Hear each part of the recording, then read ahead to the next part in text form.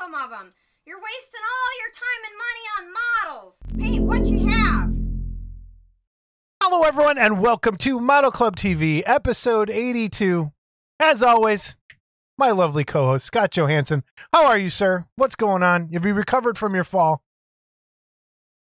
No, the embarrassment of my fall lingers.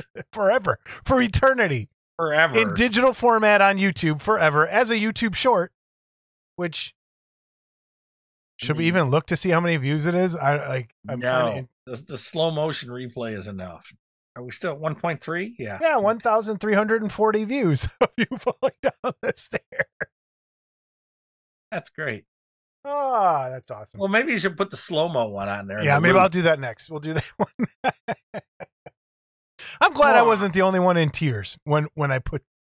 Oh my gosh, it's so good. Yeah. How's life? What's going on? Doing okay? You seem a bit subdued today. Well, I had a big day, you know. Oh, a big day. We're recording on a Saturday evening, which is finally fixed. Septic's fixed. That's good. Okay. I hope. I mean, I'll know probably in the next couple of days if water starts pouring out of it again, but I think we're good for a while. Okay. Talk right into that, Mike. Eat it, Mike. And what else? Cleaned all my carpets and my couch. Got some new couches, new couch and love seat for the living room. Aww. Yeah. Well, your mom wanted something new. Anyway, what were you, 30 seconds in and I made it? So Yeah. You know, we should talk about that. Talk about what? About our little incident. Oh, we did have an incident. Yes, go ahead. Well, I stopped at our local comic store the other Which we day. both go to. We both go to. And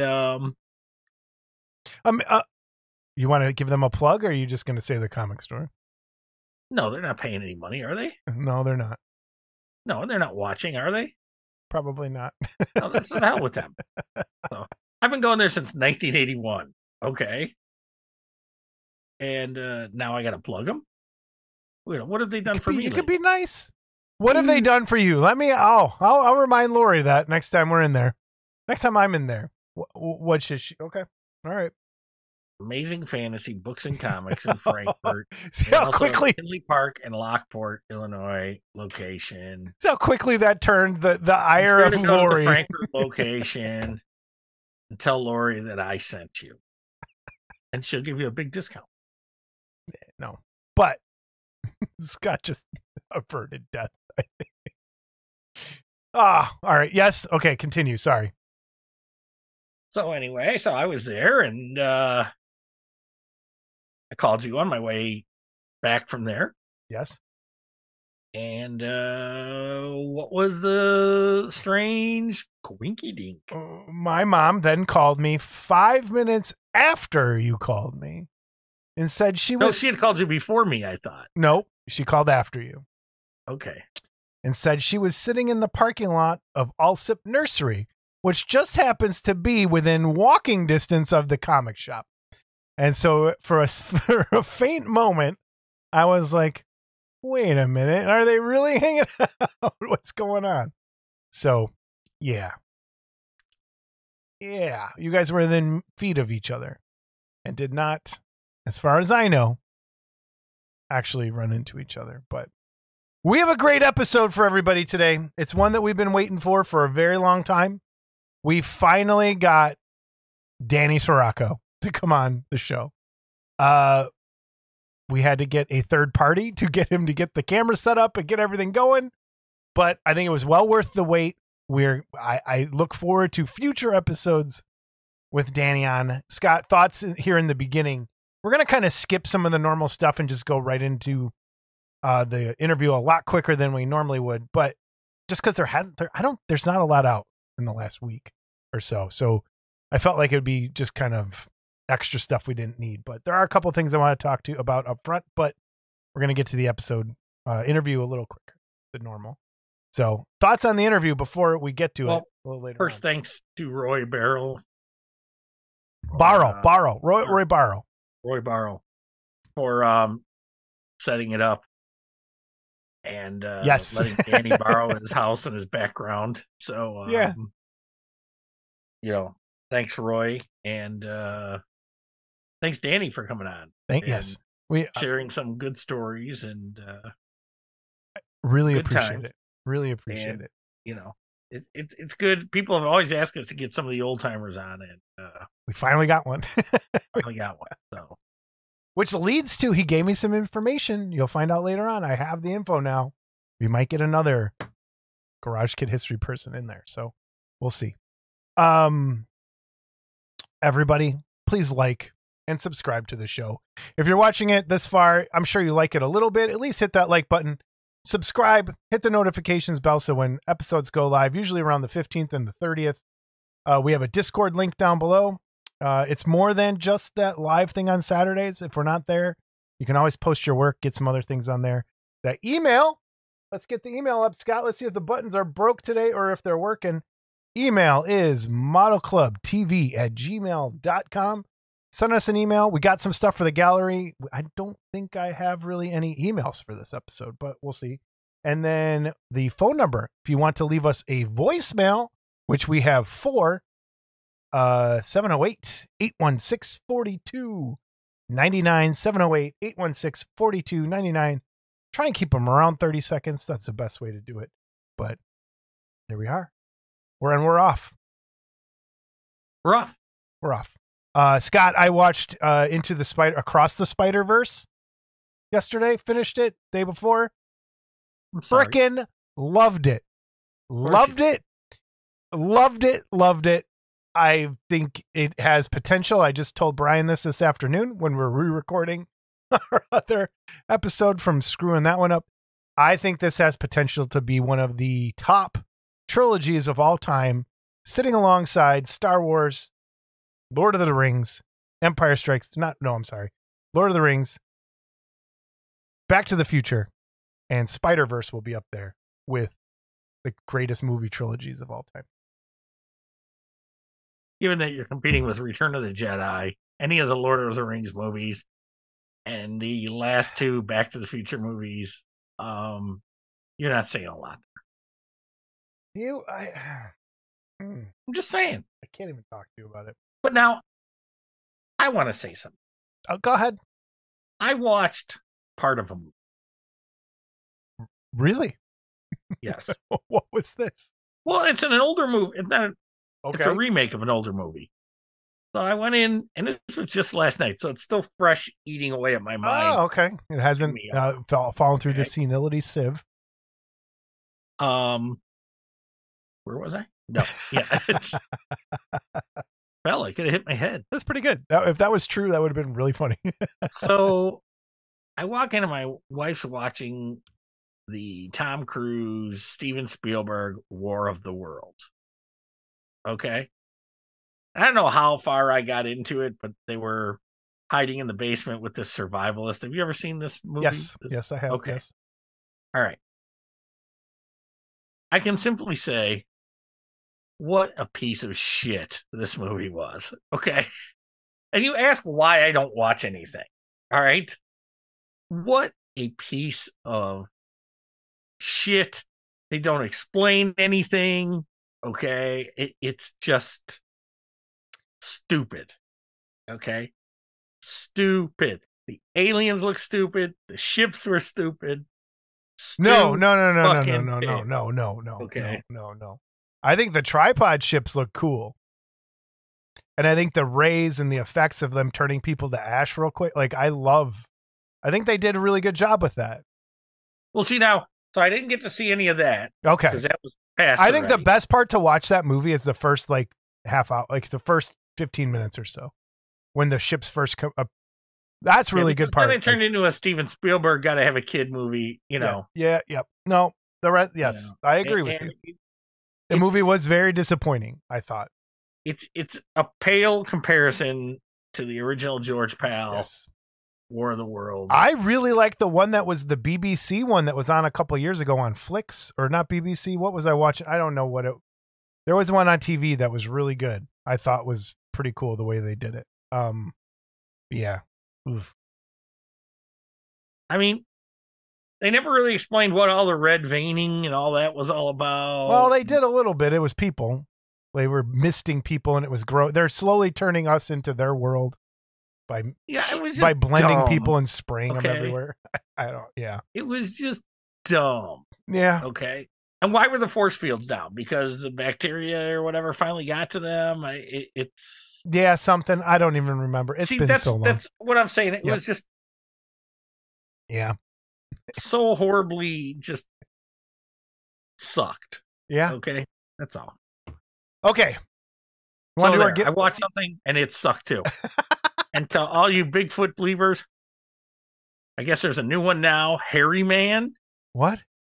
You heard of this? Hairy Man? No. What do you know? Yeah, the wife had this channel on today while I was doing the carpets. And they were talking about the Alaska Triangle and Hairy Man and Yeti. Okay. Yeah. And some other place where there's obviously another Loch Ness Monster thing. And it's like, just stop. No, that stuff's all real. It's not real. Take your tinfoil hats off. It's real. It's real.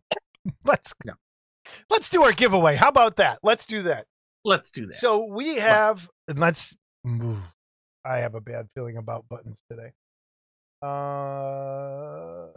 Escape, and how come I'm never in any of the giveaways? No one wants you. We should give me away. See how many entries we get. A weekend with Johansson? A dream date. A dream date? Like it's like you're bidding on The Bachelor. Like Tiger Beat. It's a dream date with Scott Johansson. God. Oh man. All right, our first giveaway is from Jamie Sy. It's the Bug Woman. It's the first one I got pulled up, ready to go. I am going to get this window going. Web window. Nope. Sorry, where is it? Where's the giveaway? Wheel of giveaways. There it is. All right, gonna hit shuffle. Scott, tell me when to stop shuffling. Stop shuffling. Spinning. Stop. And the winner for the Bug Woman is, how do I say that? The Gura 85. It's probably pronounced something completely different. The Gura 85 has the Bug Woman. So we got that one. All right, let me close this. Close. Now let's pick the other web window wheel. Let's show up. It did. Perfect. Minifigs. Oh boy. This is going to be tough. So I'm going to hit shuffle a couple times. We're 3 sets. So we're going to pick 3 winners and then I'll sort it out because there's some people that wanted certain ones. And if they won those, I'll try and get them to them. All right. Okay. Scott, tell me when to stop shuffling. Stop shuffling. Spinning. First set of minifigs is Dathy. I don't know how to say his whole YouTube name. He gets the first set of minifigs. So Dathy, you got that. And then close this, remove from the list. Shuffling. Our next set is going to dun dun dun. Who is it? It is James Downing. James Downing gets the next set of minifig. Removing him. Shuffling. Spinning. And our next winner and the final winner of the minifigs is the Doug Black Family 534. Awesome. Okay, I'll get that sorted out. And I will get those out to everybody. So back to our normal thing. I love They're all winners I've never heard of before. I know. That's great. First-time winners. Yes, first-time winners. That's very cool. All right. So our 3 sets of minifigs. All right. We have 2 giveaways this episode, Scott. 2. First one, right underneath me. The first one's Vlad Petnicki, our former guest and Clubhouse member and artist and model builder, sent us a Ratfink Zilla head to give away. So shifter knob or just a bust. cool. Is this from your buddy? That might be, but that's okay. Yeah, that's totally fine. So we have this to give away, a Ratfink shifter knob, Ratfink Zilla. It's got the fins on the back. So we got this to give away. That's our first giveaway. So down in the comments, type in Ratfink to win that. And then the second one just came yesterday. Just in Can I see time. that box? What's on that box? What? Let me see that box. Well, there's addresses on the box. Well, I don't care. There's a sticker on the box. Show me the sticker. What's that say? It says Bonehead Beard Care. Oh, okay. So that Sure, it wasn't a I think- Bigfoot. No, it is not a Bigfoot. It's Bonehead Beard Care. Let me get it open because I haven't even opened it yet. Watch me cut myself. Oh, that's one thing we didn't talk about in the banter. My injury this week. We'll get back to that. So, You sure? from Paul Gill and Jesse Rubin, I did not mess up a name again. We have the old one. The first one, what was it? The ancient one? What did he call it? I don't remember. We have. I know, but he did specifically say, can you make sure you get it right? I got the name. I got Jesse Rubin's name right. Okay. Beautifully sculpted. Here's the base. By Jesse Rubin. Here it is. Ooh.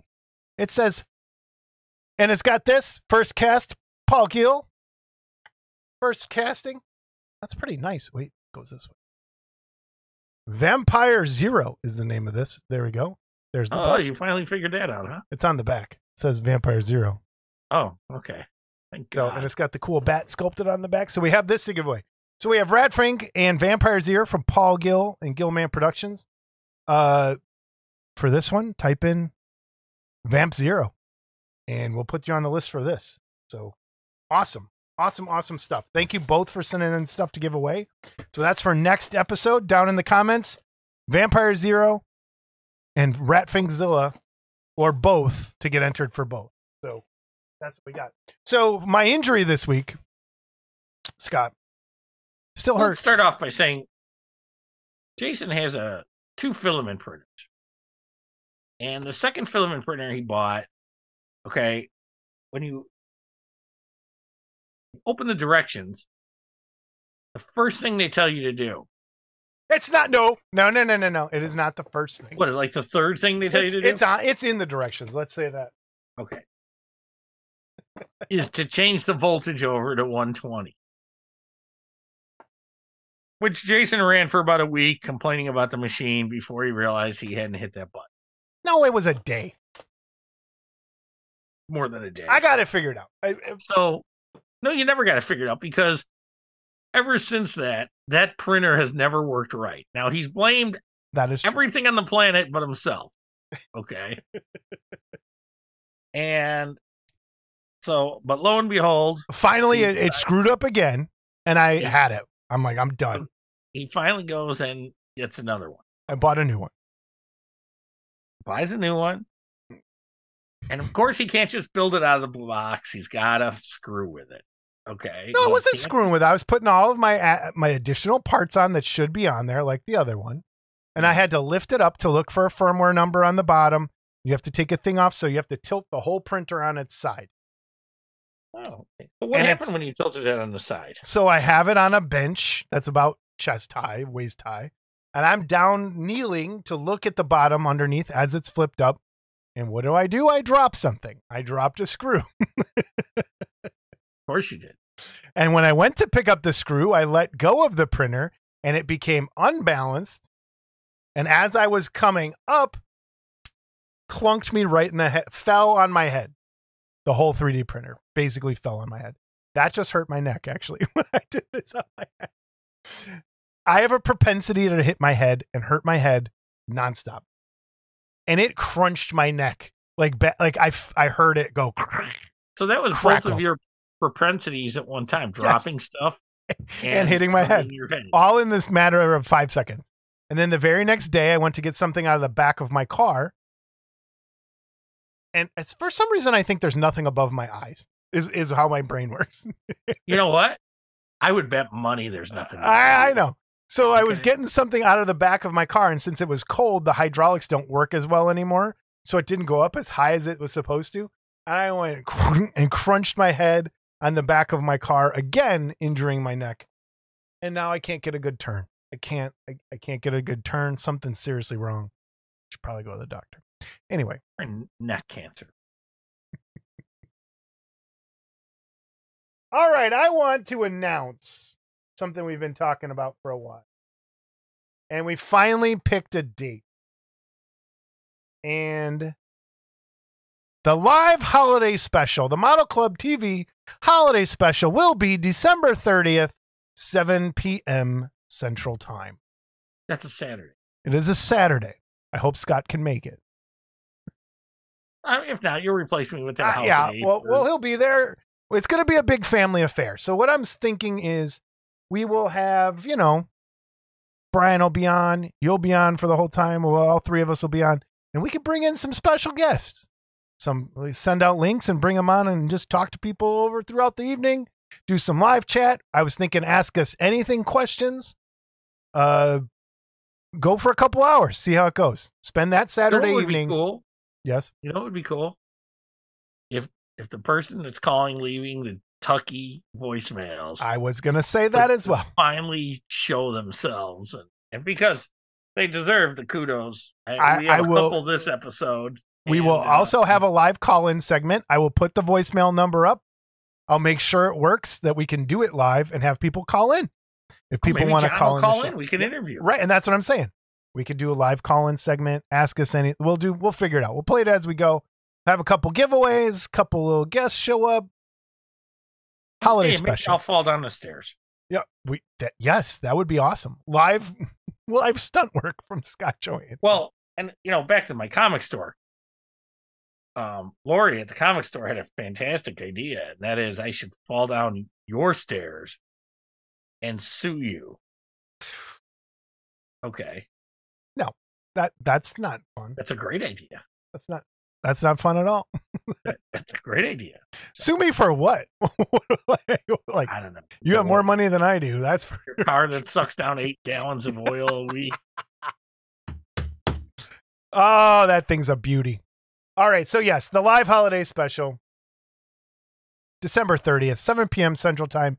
It is a Saturday evening, depending on what part of the world you're in. Could be morning, could be late evening. Who knows? So let's give it a try. I think we'd get wasted. Well, I will during this thing and see how it goes. That'd be great. Yeah. Then hey, just so you know, this isn't something we can re-record. Okay. Live, baby. Because not like, just so everyone knows, Jason did it again. Twice. Okay. In 82 episodes that he had to re-record with Brian, which will be live just before this one, a week late. Anyway, so let's get to first things first. I want to share these pictures from Rob Madison. He sent in some completed painted pictures of Scott's and Mike Parks's estate's large mini Godzilla. What do you call it? So this is the Godzilla. There's very few people in the world I trust more than Rob Madison. So I gave Rob the files to print himself one. Okay. And Rob didn't print it big. He printed it the size it was scanned, which is the size of the original. Oh, cool. Okay. So this is a definite one-of-a-kind piece that's out there because it's the only one at that size. Okay. At this time. So anyway, Rob put this together and painted it. And as you can see in the background, Rob's on plenty of medication. So, but, and then there's our little Mike Parks on the bottom. Yeah. Very cool. Very cool. I like how he made the eyes black. That's a nice touch. That's a nice touch. So awesome. And for those of you wondering, the first 4 of these are shipping.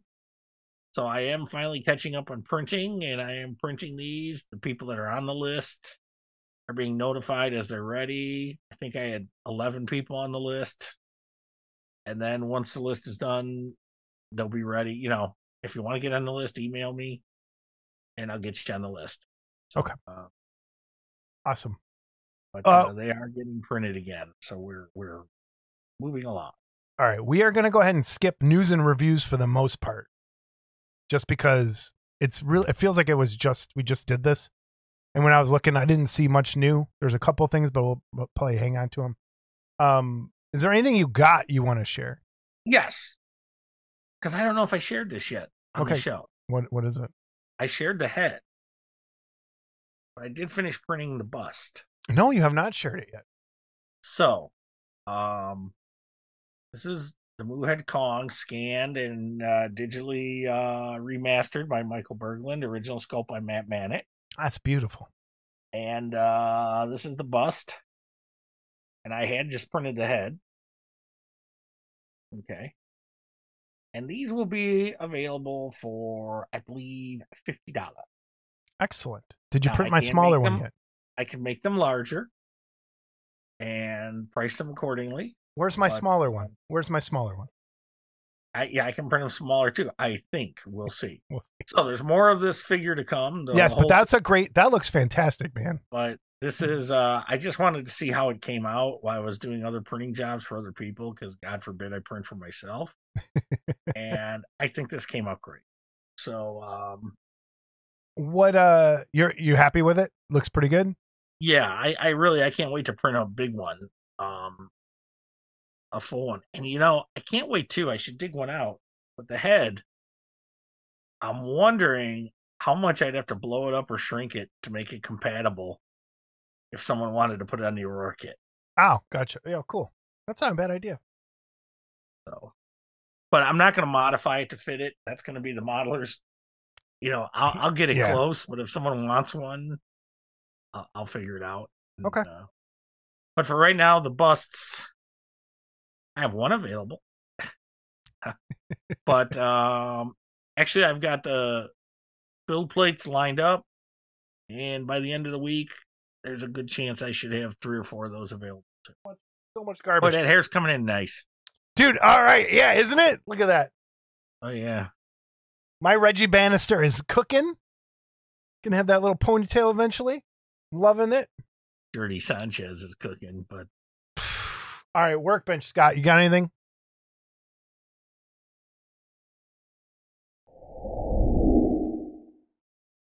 No. I do. Ta-da!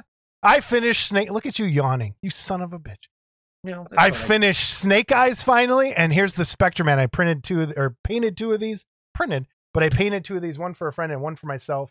Finally was able to take pictures of Spectrum Man today when I did the Snake Eyes, but I just finished Snake Eyes the other day, and it's a gift anyway, so it's leaving the house. But, I hope you don't have to ship it. No, I'm going to just bring it to him. So I am very happy that thing is done and over with, because I don't like snow. Don't like painting snow. So turned out pretty good. You said you don't like painting snow. Snow looks good. How about black? Do you like shading black? Well, it's tough. So there's so many different kinds of blacks on there and dark grays in order to separate certain parts out from one another. It's tough when something has to be all black, because you don't know which way to go with some of it. Some of it should be shiny, some of it should be glossy gray, some should it's tough. And then you have a white wolf on top of snow, which you have to differentiate those as well. And I like that he's not stark white. Yeah. So that worked out very well. Thank you. I think it did turn out pretty good the way I'm. Can I ask a question about that wolf? Yeah. And maybe this has been answered. Did it have genitalia? Was this the wolf that had the genitalia? Wait. Let me get it to full screen. Don't break it. Come on. Let me get to full screen. Jesus.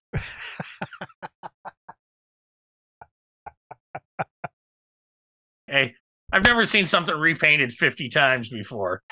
Yes. And very quickly. Oh, that's not quite right. Red Rocket. The red rocket, the lipstick on him. That would have been great. All right, we are at our guest, Danny Soracco.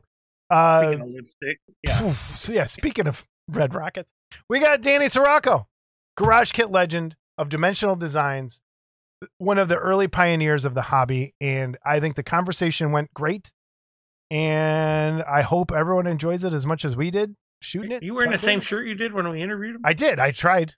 Yeah, I had no idea what I wore, so I don't care that much. You're ruining the movie magic. So before we start, anything you want to say? We have continuity issues.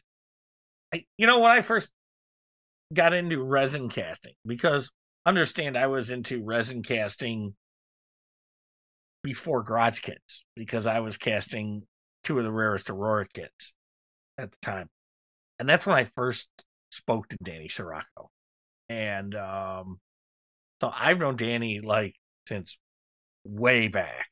And, we touch on it a little bit in the interview, but I don't think I finally met Danny at Wonderfest years later in person for the first time.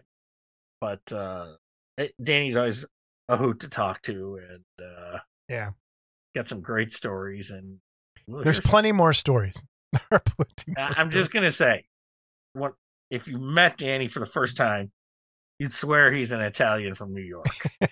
Okay. And so when you find out he was born and raised in California, it's mind-boggling. Let's get to him. Danny Soracco.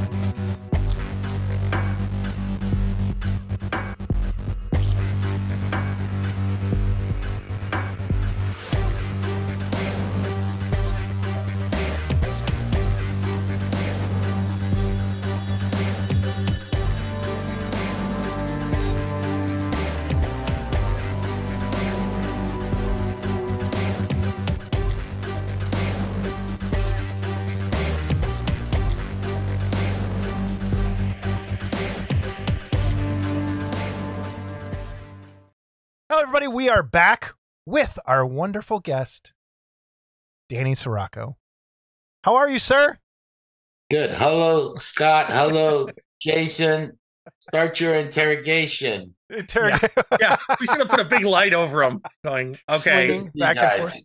All right, we Soracco. have ways of making you talk and smoking. We sure do. How are you? What's up? Good. You good? So for people that don't know, what part of the world are you in? Where are you? Ukraine. No. Keep your helmet on. Keep your helmet on. I'm in the USA. All right.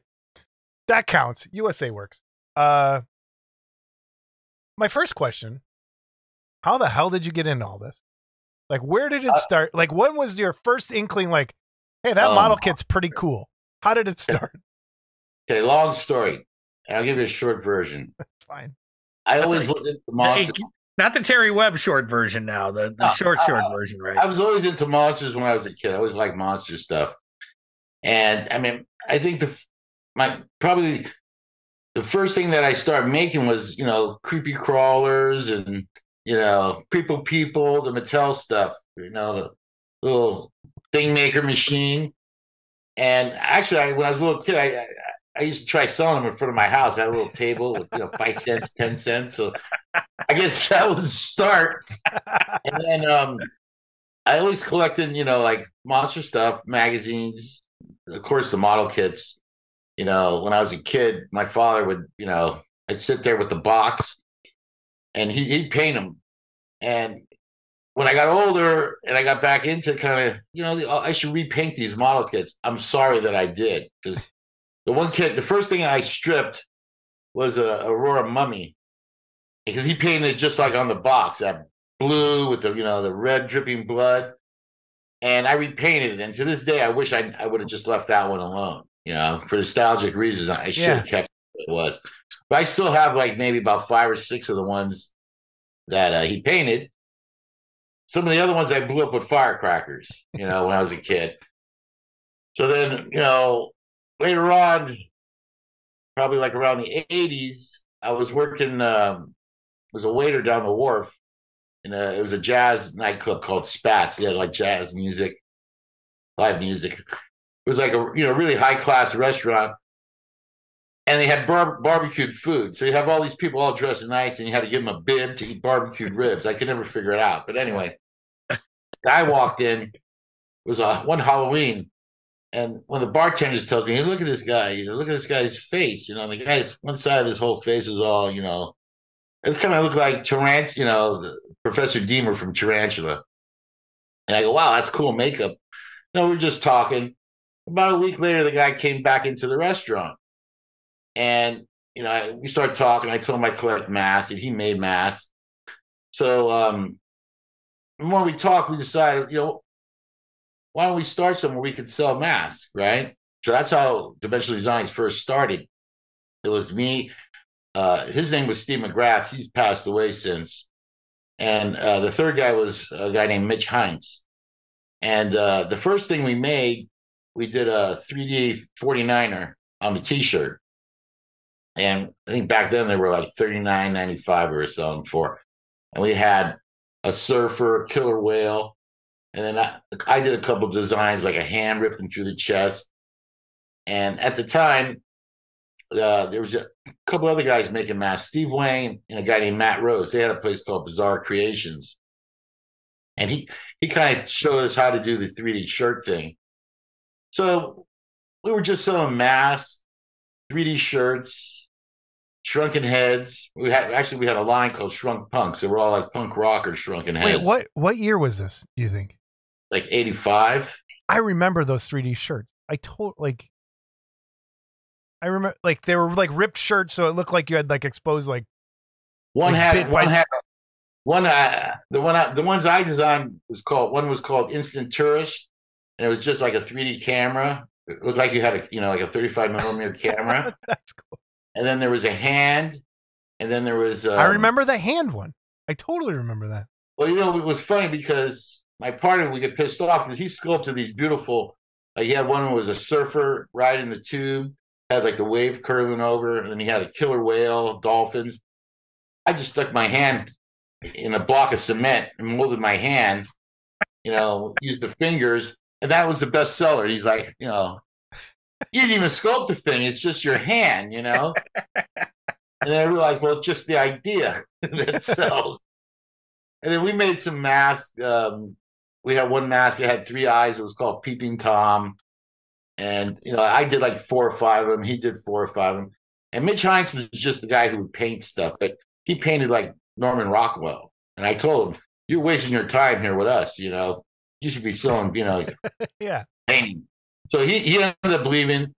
And then after a few years, Steve left too. And, at that point, it was just our sales were seasonal, Halloween, Yeah. I got to think of something to sell all year round. So I guess it was probably before maybe 85, 86. A friend of mine told me, hey, there's this guy, he was into car models. This guy's got a bunch of model kits for sale. I'm going to go over his house and, see what he's got, the old Aurora stuff. I go, okay. He goes, you want to come? I go, yeah. So the guy was Joe Garcia, and he started Golden Era Models. They put out that 6-finger kit, right? So it was funny because when we went to his house, the first thing the guy said to us, I'll never forget, he opened the door, he goes, keep your hands in your pockets. Like, what are we going to do, steal like a snake off a model kit or something? It just, that irked me, Yeah. But, we went and saw his collection. My friend bought some car models from him, and he showed me Model and Toy Collector. It was just a little, paper pamphlet, right? And I looked, and there was an article by John Nemec, and I had some pictures on the shelf of his collection. I go, is that a model from Jason and the Argonauts, Talos? And he goes, yeah, there's all kinds of, these are like these garage kit things. I never knew nothing like that existed, right? So he gave me the copy of the issue. And after that, I go, I got to find these things. And he told me, you're never going to find it because that thing was made for some convention in Japan. They're super rare. And at the time, he was remolding Big Frankie. And yes. Was he the guy that did it solid? Like, yes. He yes. in polyester resin, which Yeah. is the same stuff that they use for cool casts, right? It's just Yeah, it in was. cool casts, they put that marble dust in it. And polyester resin is cheap. It's for 5 gallons. At that time, it was $75. Okay. I remember those though, because you couldn't pose it, right? It was just all Yeah, it was solid. all in one solid piece. No So rod chain, I don't think. But he asked me, how would you mold something like this? Because he was in the process of doing it. And basically, it's the same process that we use for doing masks, where for a mask, you have a hard mold and you make something that's soft, flexible. Well, the resin thing is just the opposite. You use a soft mold and you pour something that's going to be hard. So I told him, I'm going to try to find one of those Talos model kits. He goes, good luck. You're never going to find it. And I didn't even know about the Billiken stuff, but I saw in that article, there was some Billiken stuff on the shelf. I think it was a Cyclops too. I can't remember, but anyway, he goes, "Oh, the rare one you're never going to find is the Ymir from 20 Million Miles to Earth. That's like the holy grail." I said, "But I know these guys, these other collectors that have, I think it was the Centaur, Medusa, and maybe the Three Ghouls, all by Mermaid." And he goes, "They'll let me borrow those to mold if I find those other ones. They want a copy of the other ones." So anyway, make a long story short, I find the Talos. I started, back in those days, it was just toy shop. There was no internet. Right. There was a place that was called Wolfpack Models. The guy had mostly military models. The guy was in the military, and he had the Talos model. I paid $60 for it. And that was the first resin garage kit I ever got. And I remember when I got it, I showed my brother, and he goes, "You paid $60 for that? Are you crazy?"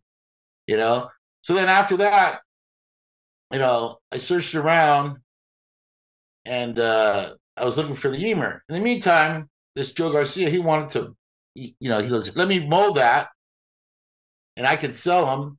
And this guy, he wants one. I can get the Medusa or the Centaur for it. So I'll get you one of those in trade. So basically, that's how I started. It was just for something to trade. And, he was supposed to give me so much for every one he sold. Well, I found out later, he was selling more than what he was telling me he was selling, right? So I told him, "You just keep that one and do it on your own, But in the meantime, I found the Ymir. So when I told him I found the Ymir, he already advertised coming next, the Ymir, And then I told him, "I think I'm going to do that one on my own because I just wanted something to trade with other people, Right. And he kind of more or less tried to blackball me. Told people, "Don't deal with this guy," And it was like the resin wars began. So then from there, I remember there was like I think it was Starlog or Fangora. I saw a small ad. It was Mike Evans had an ad, and it said model. I don't remember if there was pictures or it just said Billiken Cyclops 7 Voyage of Sinbad. So they were $29, $29 or $39. So I sent away for one. I got the Cyclops. When I seen the things, now this is totally different than the other thing is resin. This is like a dog toy. It's vinyl. I got to get all these things because the quality was amazing. So whatever he had at the time, I think it was Colossal Man. It Conquered the World.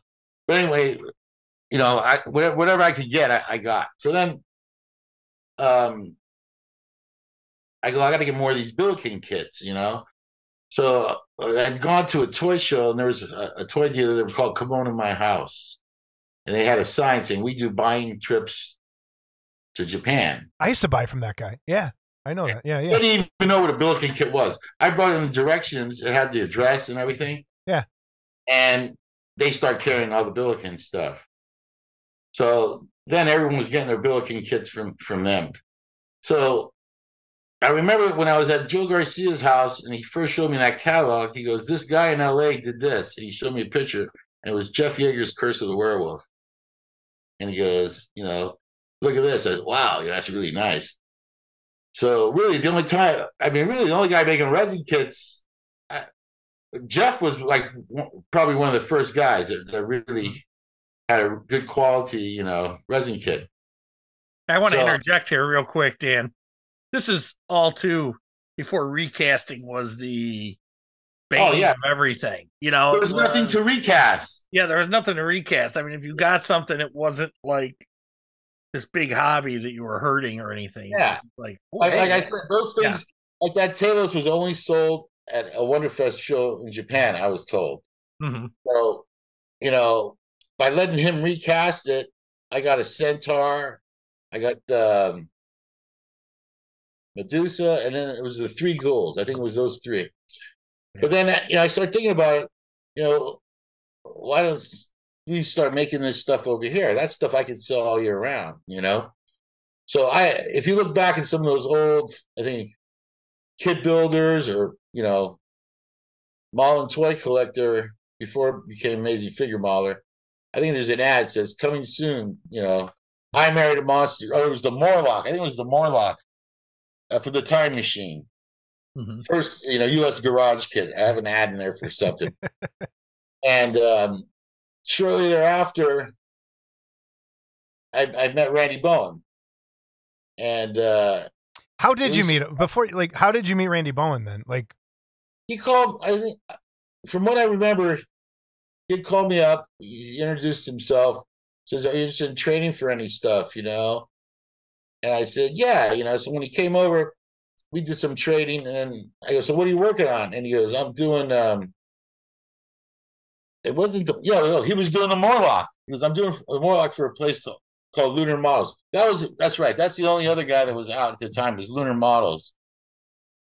And Resin from the Grave was just starting.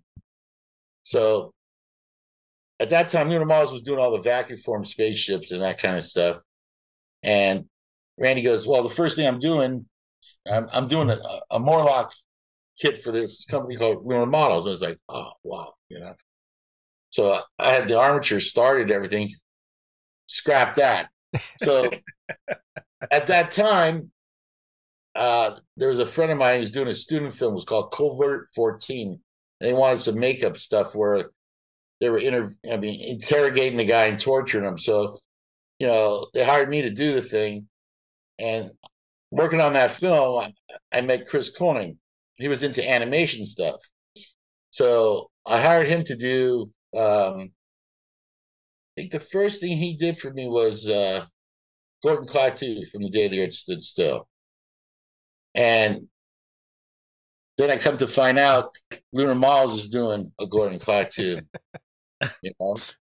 So it was already done by then. And so at that point, then, I kind of kept in touch with Mike. And Mike Fasella started Resin from the Grave. They had just put out that Tor Johnson kit from Plan 9 from Outer Space. And actually, John Nemec, the guy who did the article on all those model kits that I had seen, who was the guy who sculpted it. So we would always keep in contact. I said, "Well, since you're doing that, what else you got planned on doing?" In the old days, we stayed in touch with everybody. "Okay, you're doing this? Okay, I'll do something else," because basically I was just doing stuff I like for myself. I figured if I'm crazy, there's going to be somebody else crazy, that wants it. But that's how it started. So basically, I would hire a guy to do something and make a mold, and I would trade him for other things, right? But then there's some guys that had nothing to trade. And they go, "Well, I want to get one of these. How do I get it?" "Well, what do you got to trade?" "I don't got nothing."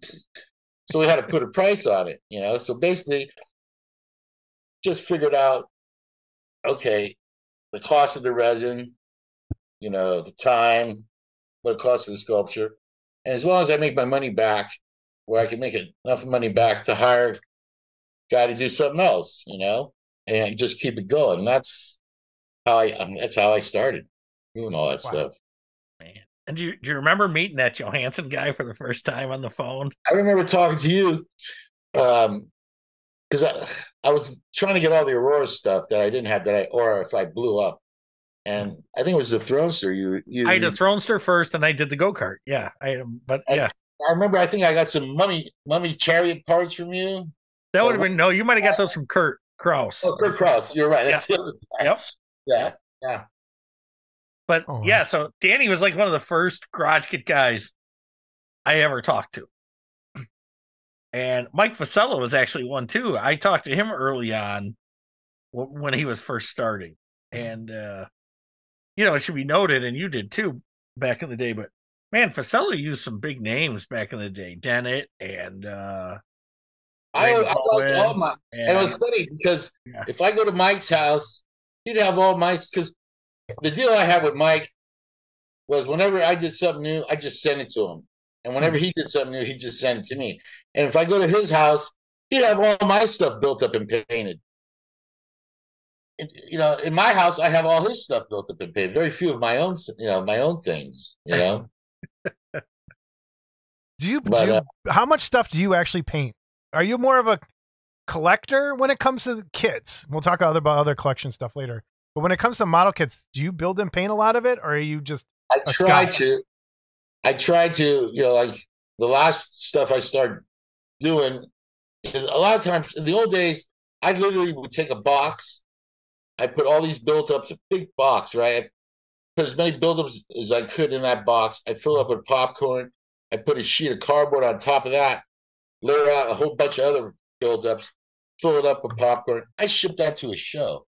I'd have, you know, like 30 models all built ups at a show. I spent, you know, first 2 hours of the show gluing everything back together, you know, they're all broken. And then I would sell them at the show. So I would never have like a buildup for myself, right? Because I would go, rather than ship them back, I'll just sell them. So I made it a habit to start painting two of everything. So if I'm going to paint a display, I'll paint one for display and one, you know, one for me. I mean, it takes the same amount of time. Yeah. Otherwise, you know, you say, oh, I'll do it later. You never get around to it. I mean, I started looking in my shop. I mean, I got kits all over because when I did shows, I traded with everybody. You know, I come back with boxes of kits and a couple guys helping me. You know, they go through this stuff. You know, this is like $2,000-$3,000 worth of stuff if you were to pay for it. I didn't pay nothing. I traded, you know? Yeah. So I look around. I mean, I got stuff going back from the early 90s. Where the hell am I going to put all this stuff if I build it? Agreed. I'm in the same boat. I mean, and I'm still buying stuff. Like I said, it's a sickness, you know? It is a sickness. Speaking of shows, like help Danny with his sickness. Yeah, we could probably buy some of that stuff. Speaking of shows, when you think back to the like all the shows that there have been and still are, what are some of your favorites besides Wonderfest? Like, I'll tell you, that you've a been good to. story. A good story. First show I ever did out of state was in, I think, 90 or 91. It was at Albany, New York. It was Fantico put on a show. I'd never been out of state. So there was a customer that was buying stuff from me named Tony Salsinas. He was just a collector. That later on became Resinator and Rebel Resin, right? I told him, hey, I'm coming out to New York. If I send you a bunch of boxes, can you drive them to Albany? And I'll put you up in a hotel with your wife and everything. I can see this going bad already. No, I actually did that, right? Okay. But Mike Ruffalo, who started Billiken USA, he wanted to do the show with me, right? So he goes, oh, can I send him stuff too? Yeah, you know. So we go to the show. And the only reason why I went to that show was because Basil Gilgos was there. And I wanted to meet Basil Gilgos, right? And so we get to the show. We're setting up. Mike Ruffalo pulls out the Billiken Yeamer. And he goes, look. And I go, oh, wow, the Yeamer. I go, why'd you even bring that? I go, you cannot sell them. It's so rare. I go, just for display only, you know? I go, somebody's going to steal that, you know? And he goes, you think so? I go, oh, hell yeah. You know, somebody will steal that thing. He goes, no, they won't. So I go, well, how can you say that? He goes, fishing line. So he tied around the ankle of every model kit a piece of fishing line, right? And they were all attached to the shelves, display shelves. You know, you could pick it up and look at it and put it down, but it was, you know, like it was handcuffed to the It's not really a bad idea, though, when you think about it. I mean, halfway through the show, we're sitting there, all of a sudden, boom, all his shelves, everything. Some guy just grabbed it and went running. All the shelves with all those displays. What? Tied to it, dragging down the aisle. Stopped like halfway. You know? I'll never forget that. Oh my God. So what happened? Did people jump on the dude? Did he get away, or did he? I just took off. And he dropped it. You know, he figured, oh shit. It was like just got married, you know, with cans. Just married with Billiken kids. With Eamers behind the car. That's awesome. Oh my God. Yeah, that show was a really good show, though. It was a fun show. And then there was a show they used to have out here at the San Mateo Fairgrounds. It was called the PMA show. And they had like 300 vintage automobiles. They had a separate room for rock and roll collectibles, ephemera, toys. That was like my favorite show to do. But the show was Friday, Saturday, Sunday. Started at like, I think 10 in the morning till 10 at night. It was a long show. Oh my God. I always would find, I mean, there was everything was at that show. And then what happened is one year they invited eBay to come there. And eBay had a booth. And eBay was just starting out. And eBay was telling everybody, you know, you can stay at home and just on your computer, you can list, you know, items. You don't have to rent a hotel. You don't have to drive out here. You don't have to set up your table. And little by little, less and less dealers start going to that show. And people, you know, eventually that show, they ended up selling to somebody and then became half the size. And then it was done. But that was my favorite show. There's one here that goes till 3 in the morning. Like it's 10 a.m., like an overnight haunted flea market. That flea market out there. Yeah, it goes till 3 in the morning. I think it's open like 10 a.m. to like 3 in the morning. Oof. Bangor, the Weekend of Horrors, that was great. I used to go to those a lot. A lot. They used to have it just one time a year in LA. And that's when it was great because everybody saved up, you know, for that one show. But then they got greedy and they started having them all over the place. Yep. I used to go to the one here in Chicago at Odeon. Yeah. So when did you start going to Chiller? Chiller, actually, when Kevin started Chiller, it's funny how I met Kevin Clement because I was looking for Mark's Frankenstein, Walking Frankenstein. And Tony Salsinas, who was a customer, told me, you should call this guy. He has a lot of old toys. Okay, so call up Kevin and talk to him. And he goes, oh, where you at? He goes, California. Oh, California. He goes, yeah, man, there's a guy out there. He has a big collection. He starts describing my house to me. Yeah, I never met Kevin. He goes, yeah, he's got this cabinet on the third shelf. There's a War of the Worlds Martian. And as he's talking to me, I'm looking. And it's everything on my shelf. He's describing, you know. You're looking around for the camera. Like, hey, that's my house, you know. And what happened was I had a couple guys that were customers that came by visiting, you know, San Francisco. And there was one or two of them that I let film, you know, all the stuff in my house. And then later on, I found out they were selling videotapes of like people's collections of shows. Oh. You know, so one time, guy came, I don't want to mention the name, but Scott, you know him. He passed away now, but he came with his family. And I think I was going to ask this about this story. Is that our friend that taught me how to cast? His first name was Bill. Oh, that Bill. Okay, I was thinking somebody else. Okay, yeah. Anyway, the guy was with his whole family. I was at the mailman. I hear him come up the stairs. Like, oh, okay. Hold on a sec. So I walk out of my house and go get the mail. Boom! They closed the door. I was locked out of my house. They're paying. Open the door. Nobody opened the door. You know, his whole family was in my house. After that, it's like, I don't think I want to have anybody over anymore. You know. Hey, fill in their pockets. Yeah, we'll be right there. We'll get it in a minute. Oh, no, he was a good guy. He was a good guy. He was a good guy. I was going to ask you about the gentleman that taught me to cast, who was a complete character. Oh, I know who. Mr. Mark Stalick.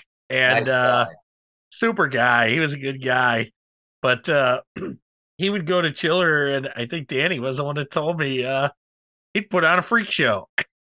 What would he do, Danny? You know what? The one time he was there, he put on the freak show. He goes, "Hey, I'm going to do the freak show." I go, "What do you do?" He goes, "Oh, eat glass, put a nail in my nose and all that." "Oh, great. What time are you going to do it?" He goes, "Well, before, the Dead Elvi play and all that, in between acts." Okay, so we went out to eat. I came back. I missed the whole freak show thing. I was pissed. I go, "Man, I missed it. Don't worry. I'll give you a private show in your room." So he goes, "Because I got to shit out all this glass. You mind if I sit in the bathtub with hot water for about an hour so I can get rid of all this glass?" I said, "Okay, fine." But I have it on tape too, Scott. Oh my God. And it's like, up close. He ate the glass. He did the nails. He did all that stuff. He was a good guy, Mark. What do you like putting? Didn't you tell me he was poking himself with pins or something too? Or Yeah, yeah. pins through the arm. But it's funny. Like when he pulled out the nail, and he's going ding, ding, ding, ding, ding. We were just looking. Even my one friend Funyar was there. He goes, "Oh wow," because when he's in that nail, it's going ding, ding, ding, ding, ding. And Mark goes, I forget, there was a certain name, it was a certain kind of little hammer, but it made a lot of noise. And you just hold that nail, and you go ding, ding, ding, ding, and it sounds like it's really going in. It was funny because at that time he had some young girl with him, and they needed someplace to crash. I said, "Well, you could sleep here." So he was sleeping, and then the girl wanted another pillow, and she goes, "Mark, let me have another pillow." He was sleeping. She didn't care. She just pulled the pillow right from under his head. Boom, the guy's head hit the floor.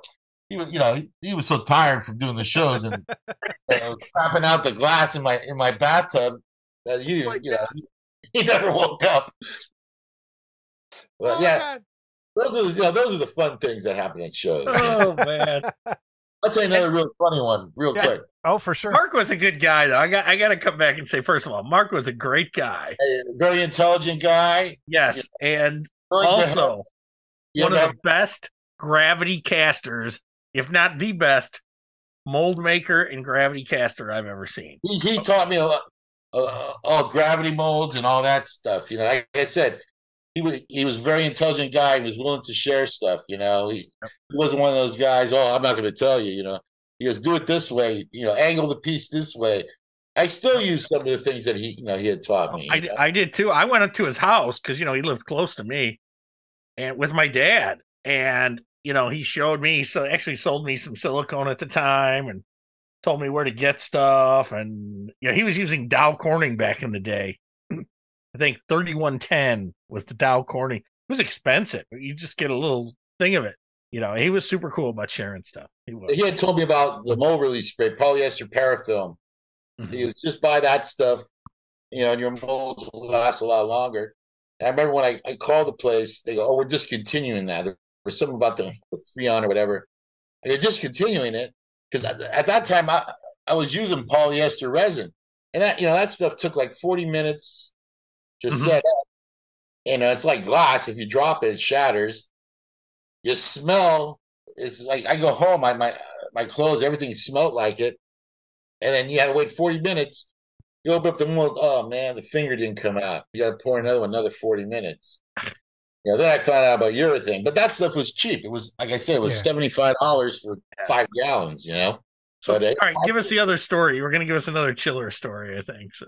Another chiller. Oh yeah. So there's one chiller story, and my friend, I helped him. He wanted to start a resin company, right? So I helped him do it.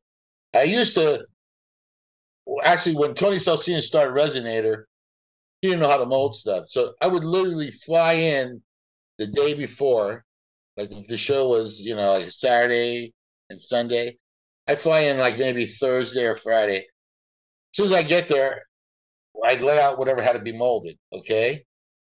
So by Friday, we lay it all out, we pour silicone. Saturday, after the show, do the second half of the mold. Sunday morning, he's been pouring kits. to sell. All right. Another friend of mine that I helped start, he had a better idea. He brought the molds to the hotel. He would just pour the stuff up in his hotel room, right? So one time he goes, "Come up here, I'm pouring up resin." Okay, so I go up there, and there's resin all over the floor, the carpet. He's got he's got 10 gallons of resin there. There's resin all over the carpet. I go, "Holy crap," Don't worry. He just slide the bed over, and in the corner of the room, he pour all his resin.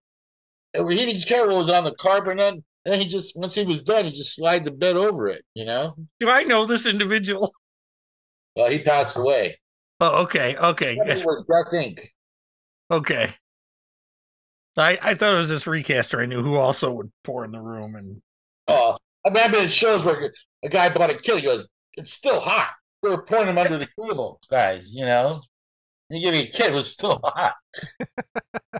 Terry Webb told me that Mike Parks used to pour in the van on the way to the show. Okay, that he would pour kits in the van on the way to the show. So, like if we were going to LA and there was we had little creature pins or different kind of little things that had to be packaged. Yeah, on the way down, we just stapling header cards on and packaging stuff. He had 6 hours to kill. Speaking of Terry, when was the first time you met Terry? Mr. Terry J. Webb. I think the first time I called him up. Had you seen his books? Were you like, "Oh, that's the guy that wrote the book"? Or I supplied a lot of photos he used for those books. Yeah. Okay. I think the first time I called him up, there might have been it was like a newsletter. I forget what it was called. I still have it. Was it the Garage? When it was the Garage. Yeah, okay. I said, "Hey, my name is so-and-so." And he goes, "Oh, you're Joe Garcia's buddy." Because like I said, Joe Garcia had tried to blackball me. And I think I had an ad for just a few resin kits or something. And then, then after that, at Chiller, I used to help judge the model contest. And Terry was one of the judges too. Those were the fun days. What was your first Wonderfest? I don't remember. I think I didn't go to the first 2 or 3. Okay. What year was Harryhausen there? That was 97, the first time. 97. Yeah. So. Or was it 96? I'm sorry, 96. And 96. Which Wonderfest is that? Like the 4th one? That was the 6th one, actually, I think. Yeah, that sounds right. I remember the Harryhausen one. I don't remember possibly going to it, before the Harryhausen one. But I've been to everyone since. And Has it always been in that hotel since you've been going? Yes, that's when they had that other nice. They had the different bar setup where John from Janice used to do the pre-party, pre-release all the Janice kids. What was that bar called? They had the Lizard Lounge thing. That's it. Yeah. No, but the bar was called. The bar was something else. Damn it! When they used to have the band play too. They used to have a band play. Yeah, but what the hell was that bar called? Oh yeah, well, I don't know. And I've seen it recently because the discussion has been brought up over and over. Somebody in the comments tell us what the bar was called. Well, you had asked me about Chiller. The first show I ever did, it wasn't called Chiller. It was called Horathon. That was the first show that Kevin put on. And he had a partner named Charlie. And the first guest they had was Zachary and Jonathan Harris. And then the second year, it was Eddie Munster, and I think maybe Zachary again. And I remember at the time, the security guy, Sean McLaughlin, was the head of security. Somebody had stole this. The other partner for Horathon had brought in a 45 that it was Eddie Munster did a song, Whatever Happened to Eddie. Gun? Oh, okay. I thought you meant a gun. It was a 45 record that Butch Patrick did. It was called Whatever Happened to Eddie. It was like a punk rock song. And the guy wanted to have, Butch Patrick sign it. And somehow it got stolen from where the security office was. So he had to question all the security people, like we got somebody in here who's a thief, And later that night, him and Butch Patrick's, I guess his wife or his girlfriend, went out to go party or something. They go back to the hotel and walked in the room. There's the 45 in the bed. Butch Patrick stole it. That's what this guy said. And he got pissed off because he accused all the security guys. Yeah. And ended up the guest was the guy who stole it. According to him, You know that first Harryhausen, the first Harryhausen was the 7th Wonderfest. Okay. I'd been to a few before that then. Yeah. So the other ones would have been in the Holiday Inn though. They would have been in a different hotel. So dude, I don't remember. Yeah. Yeah. Plus Harryhausen was there twice. So it could have been the second time. Yeah. I didn't go to like the first, second, or maybe third one. Am I right? Harryhausen was in 03 as well. So he's 97 and 03. It was Harryhausen. So. I think the first time we went, I might have been with Canito. He did the Greenhorn and Cato. Okay. And, yeah. I remember those. I remember because we got the table. He said you can't sell anything in the hotel room. Then we got there. There was signs all over. Bottles for sale. Go to room. Something was Wayne and Dane Hansen. He had all these ads. Every floor the elevator went. It said bottles for sale. This room.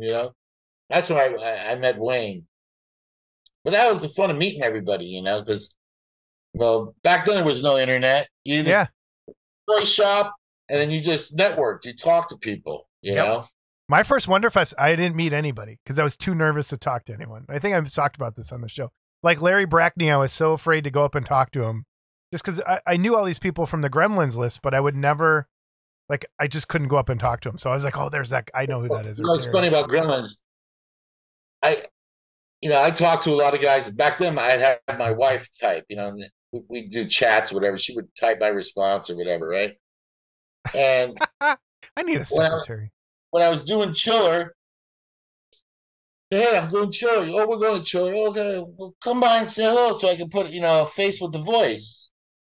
And nobody, I see these guys with badges and Gremlins in the garage. Yeah. But they're afraid to talk. That was me. I remember Chintzy was really one of the only guys that, of course. Came up and I talked to. I still, see him in one place every year. And then you run the other way? Oh, he's a good guy. But, then that Gremlins thing, he ended up just closing it off, and I think he gave it to his niece or something to run, But at the time, that was the only garage kit thing. You don't have contact info for Dennis, do you? That ran Gremlins? For Dennis Bohm, right? Is that how you said it? The guy that Dennis ran Bohm. Gremlins in the garage. Yeah. Oh, dude! If you can try, I want to get him on our show to talk about it. I sent who I thought the only contact info I was able to find. We could edit this out. I sent him an email and never heard back. So I'm not sure if it was him or not. So I'd love to get him on at some point. Yeah, because actually, my the website when I got the website, for some reason I got the name through him, and then he had told me, you might want to put everything in your name, because it was still under a Gremlins in the garage thing, Yeah. And I know a couple of the emails, I had problems. I had a hard time switching it over to my name. And, I had to get the okay from him, and I had to prove, he agreed to it, And I know a couple of emails I have about 4 or 5 emails, but one of them is going to be good. Okay. Yeah, that's no problem. It's worth a shot. It's worth the shot. You should have him on. I'd love to have him. I'd love to have Dennis on. That'd be awesome. Yeah. I don't think. Were you on the mailing list too? When that first started, did you get on that? You'd get home and you'd have 100 emails from Ed Boakley fighting with somebody. From Ed Boakley fighting with someone, or it was crazy. It was crazy the early days. I never did a lot of internet stuff because I joined. There's a couple of music sites where guys were trading, recordings, rare recordings. Mm-hmm. And, I listed like 3 or 4 things that, like I had live stuff I wanted looking for traders. And I start getting hundreds of emails every day. Kiss sucks. I didn't join anything to hear guys bashing people. I just wanted to join to trade with people. And I met like 4 guys, and I stayed in touch with those guys, and we just traded, CDs back and forth. But even like with the Gremlins thing, I'd only go on like maybe once a week when they had like a chat thing just to answer questions, Man, it was. I remember the chats. I remember the chats too. It's so weird how different the internet is from when it started. Like how innocent and not innocent it was, because it was never innocent, but it was so free and open, and you could kind of do whatever you wanted. And now it's just you're kind of corralled into certain spots. But when I was doing eBay, nobody knew what eBay was. I remember the very first thing I ever bid on eBay. It was a postcard signed by Boris Karloff, a 1932 postcard or something, and I was the high bidder, up until the last day. Like, oh wow, I'm it was like $90, $80, and at the last second, bam, I got beat out by $2. And I'll never forget, the guy's name was Stryker. Dude, the vengeance trying to find that guy for all these years. And then I learned a lesson. It's tattooed on your arm, Stryker. I learned a lesson. You don't bid on until the very end. Yeah. Bid early, somebody else is going to bid, and you end up bidding more and more yourself. So then what I would do is, if I wanted to win some, I wait till the very last minute. I throw in a bid. As soon as my bid went in, I go back, and I throw another bid for like, say the thing was $150. I would always go like 152 and 33 cents. I was an oddball, but it was a backup bid, enough to where if somebody outbidded me, by the time, because I wait till the last second. Now they have snipe programs and all that. Yeah, that's just not fun anymore. It's just. Yeah. But I remember eBay. You would search. Let's say you search garage kits or resin kits. Okay, you'd maybe get 100 hits when it first started, and that was it. That's all you were going to see. I remember searching King Kong in the early days. Maybe you'd get 3 pages of shit. Now do it. Holy crap! It's. Well, like I said, when I started, it was me. Like that Fantico show that I did, where they did the thing with the Ymer. The only other guy there with models was Daniel Fay. I think Screamin' just had the Freddy. It was just, Billiken USA, me, and Kim Ito. Actually, Kim Ito, I met him there was a good show. It used to be down the Buena Park. It was a rare model kit expo. They had everything there. But the guy who ran it was really weird. Like, it was like, I think $2 to get in, okay? If you gave the guy $1.04, you weren't getting in. No coins allowed. No coins accepted. That would be exact money, exact change. Ticket Nazi. Move along. One time, my one friend, he did the show. He sold all his stuff. He got sued. He had to pay like $300 or $400 because the contract says if you sell everything, you have to stay at the show till the end of the show. He left the show. He had nothing to sell. That's how crazy that show got. Oh my God. Let's go back to Dimensional Designs for a little bit. Yeah. When I look through all your stuff, you have lots of different sculptors you've worked with. How did was it just one of those things where it came to like working a trade in the beginning? Or were there certain guys you like to work with for certain topics? Or just like someone came to you with something? Like, how did you go about picking people to work with sculptor-wise? In the beginning, like I said, when I worked on that student film, I met Chris Coyne. He was into animation stuff. So I hired him to do Gordon Klaatu. So then I said, well, we start doing, like by then I had gotten Cyclops for Billiken and that stuff. So I said, oh, you know what? I always liked the Harryhausen stuff. So he was he was like an animator. So he liked doing that stuff. So I hired him to do all that Harryhausen stuff. And then when Geometric came around, they had a licensed Cyclops. I got a cease and desist for all that Harryhausen stuff. So I couldn't sell it anymore. But what happens, it automatically, that stuff all of a sudden became collectible. Then all of a sudden everybody wanted it, and so I could trade them, but I couldn't sell them. And then I figured, okay, well, now, I mean, after all the money I spent hiring guys to do, hiring him to do all those sculptures, now I can't do anything with them except trade them, right? So then I hired Randy Bowen, because at that time he had just finished for Mike Fasella, The Manster, and I think it was Man-Made Monster. He did those two. So I told Randy, I need, a couple sculptures, are you interested in doing it? Yeah. So he ended up doing The Exorcist for me in the bed, and Salem's Lot Barlow. And then It's a Terror. He did It's a Terror too. And then I hired other people according to, like, some guys were good at capturing likenesses, and some guys were better for doing monster stuff. So it was just, over the years, meeting people, Yeah. Bestseller. Hard to say, I would say, if you look at, in terms of a series, the Midget Monster stuff did really well. Mm-hmm. And over the years, I had a lot of guys offer to do them for me. But, the Midget Monsters, the way it started, Randy Lampert sculpted that little Frankenstein as a gift when my daughter was born. I go, this is really cool. You should do more of them. And then he goes, yeah, okay. So he did Dracula, and then I hired him to do a few other things. And the first thing full 1/6 scale kit he did was the Body Snatcher. And then, he did Fu Manchu, a Black Cat.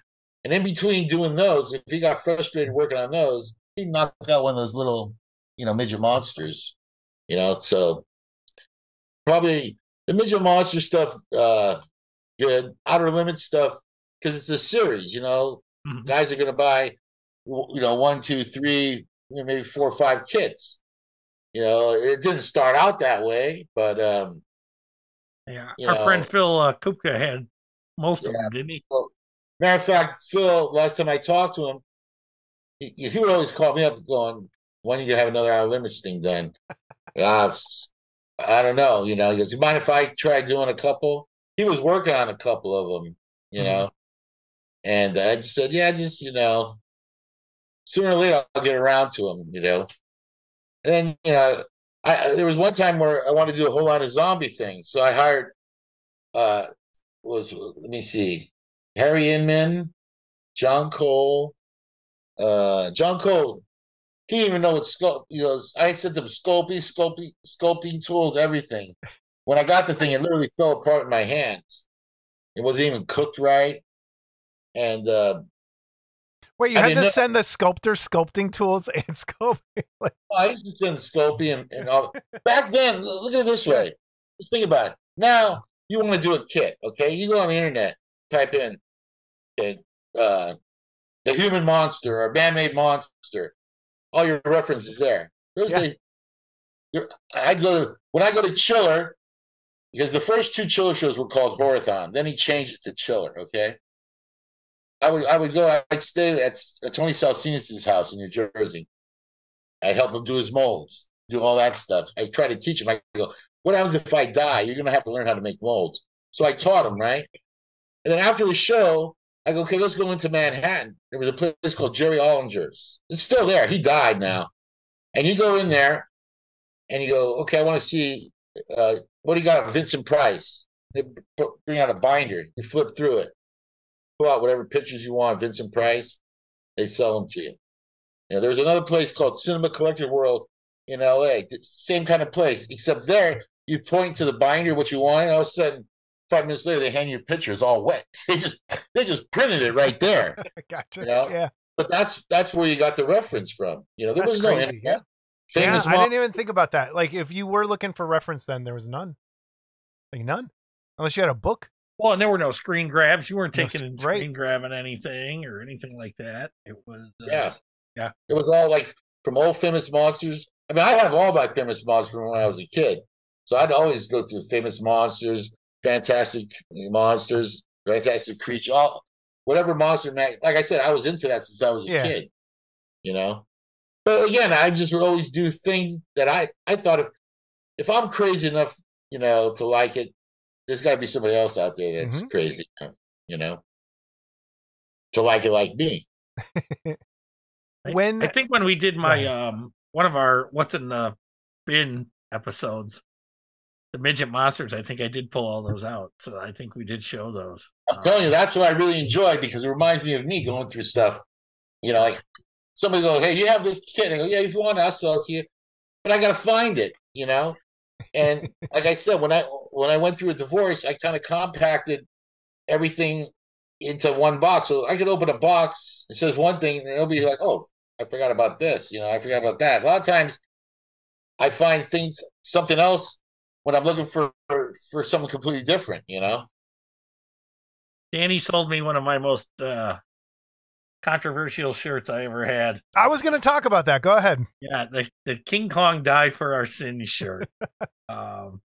Loved it. And man, so many people would look at me. The story.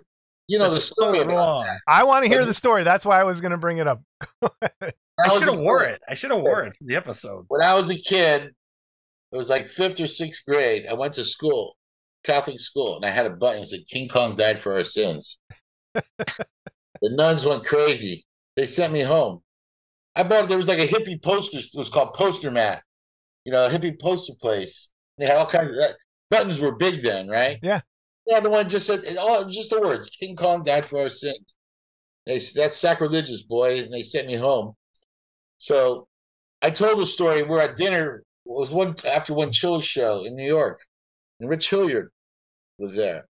And he was laughing. He goes, you know what? That'd make a good shirt. I go, if you draw it, I'll make a shirt. So he did. He did that drawing, right? And for years, even the original shirt was white shirt, and it was printed in black. For years, guys asked me, you still got that King Kong Died for Our Sins shirt? Especially this guy. He would always ask, remember that King Kong Died for Your Sins shirt? Yeah. And I remember the last 10 I got, I sold to a priest bought him. He was a big King Kong fan. Like, what are you doing with 10 of them? Oh, I'm going to give them to all my friends. Okay. So I ran into the guy who ran those shirts a few years ago. And I go, hey, Pat, do you still have the screens for that King Kong Died for a Sin shirt? The guy looked at me and laughed. He goes, screens? Everything's digital now. We don't got screens no more. We don't need no stinking badges. It's like, we ain't got no screens. He goes, but if you have one of the shirts, bring it down, we'll scan it, And I called Rich Hilliard to see if he had the original artwork still. He couldn't find it. He goes, I'll just draw another one. I go, oh, no. So I ended up, I bought one of the old shirts because I kept one of the old shirts and they scanned them. I made them again. But everybody likes that shirt. It's a good shirt. So either really hate it, or some people get it, Hey, and then so we made a model kit of it, finally, after years of us bugging him, too. Hey, you should make a model was the one who told me, he goes, you should make a model kit of it, I go, really think so? And yeah, Kim Ito sculpted it. That's a whole nother story.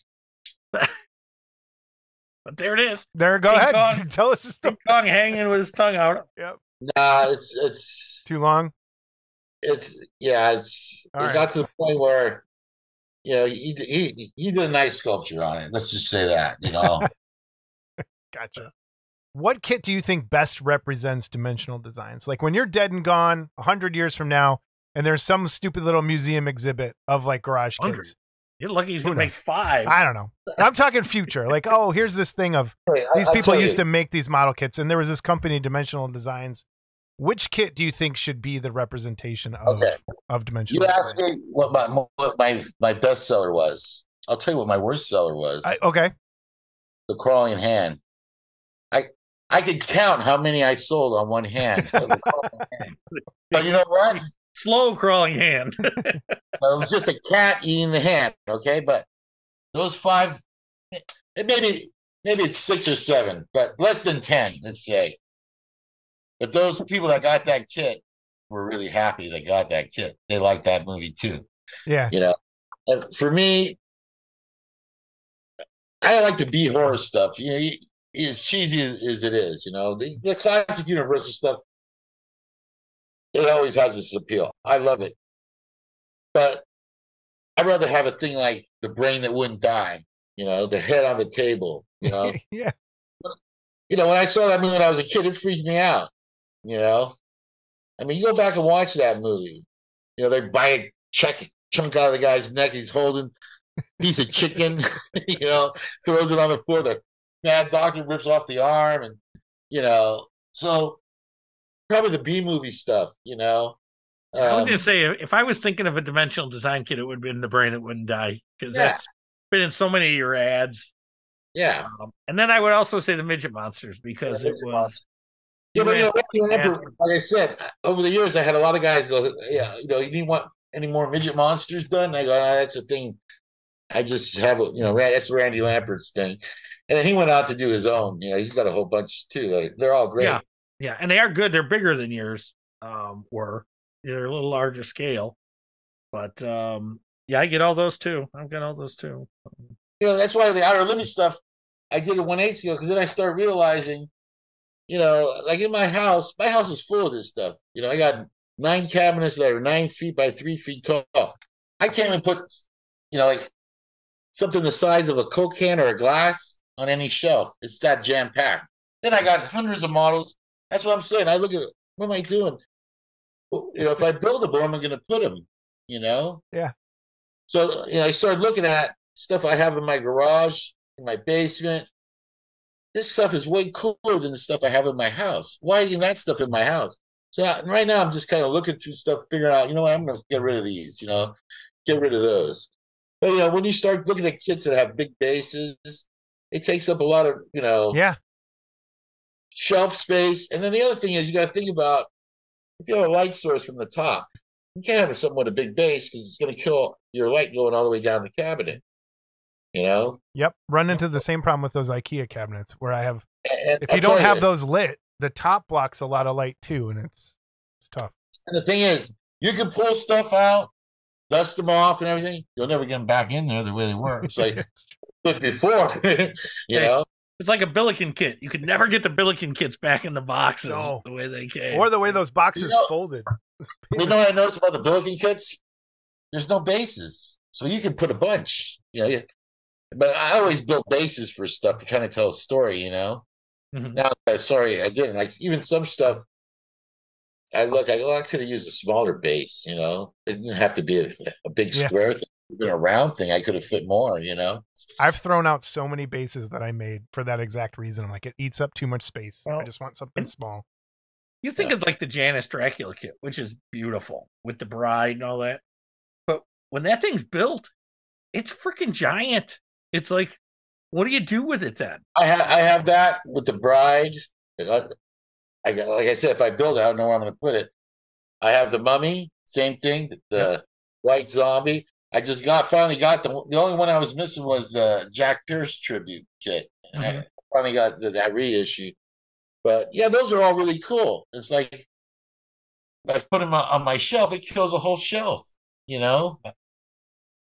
So, when I went to Resentopia, I went to Vin's house, and Vin had all those big giant ones around like his bedroom dressers. Like everything was filled up in his bedroom too. And I was like, oh my God. And I have the same problem. I have some pre-paints in my room. I ran out of space. So, man. Like right now in my workshop, I go, I'm going to build all these Frankenstein kits. Might as well get them all done at once. And I got like probably about 6 of them, and I figure out, because once I mix the paints for all the colors, I'll do one head, do the next head while that one's drying, and I get them all done. And I started, I go, okay, they're almost done. Where am I going to put them? I guess I better put a shelf up here in the shop and put them there, So yeah, same thing. There's just back in the old days. Excuse me. You were just waiting for the next Billiken, right, Scott? You're thinking, what they're going to do next? When's the next Billiken come out? Oh, Kyoto. Did Kyoto do anything? Any American monsters?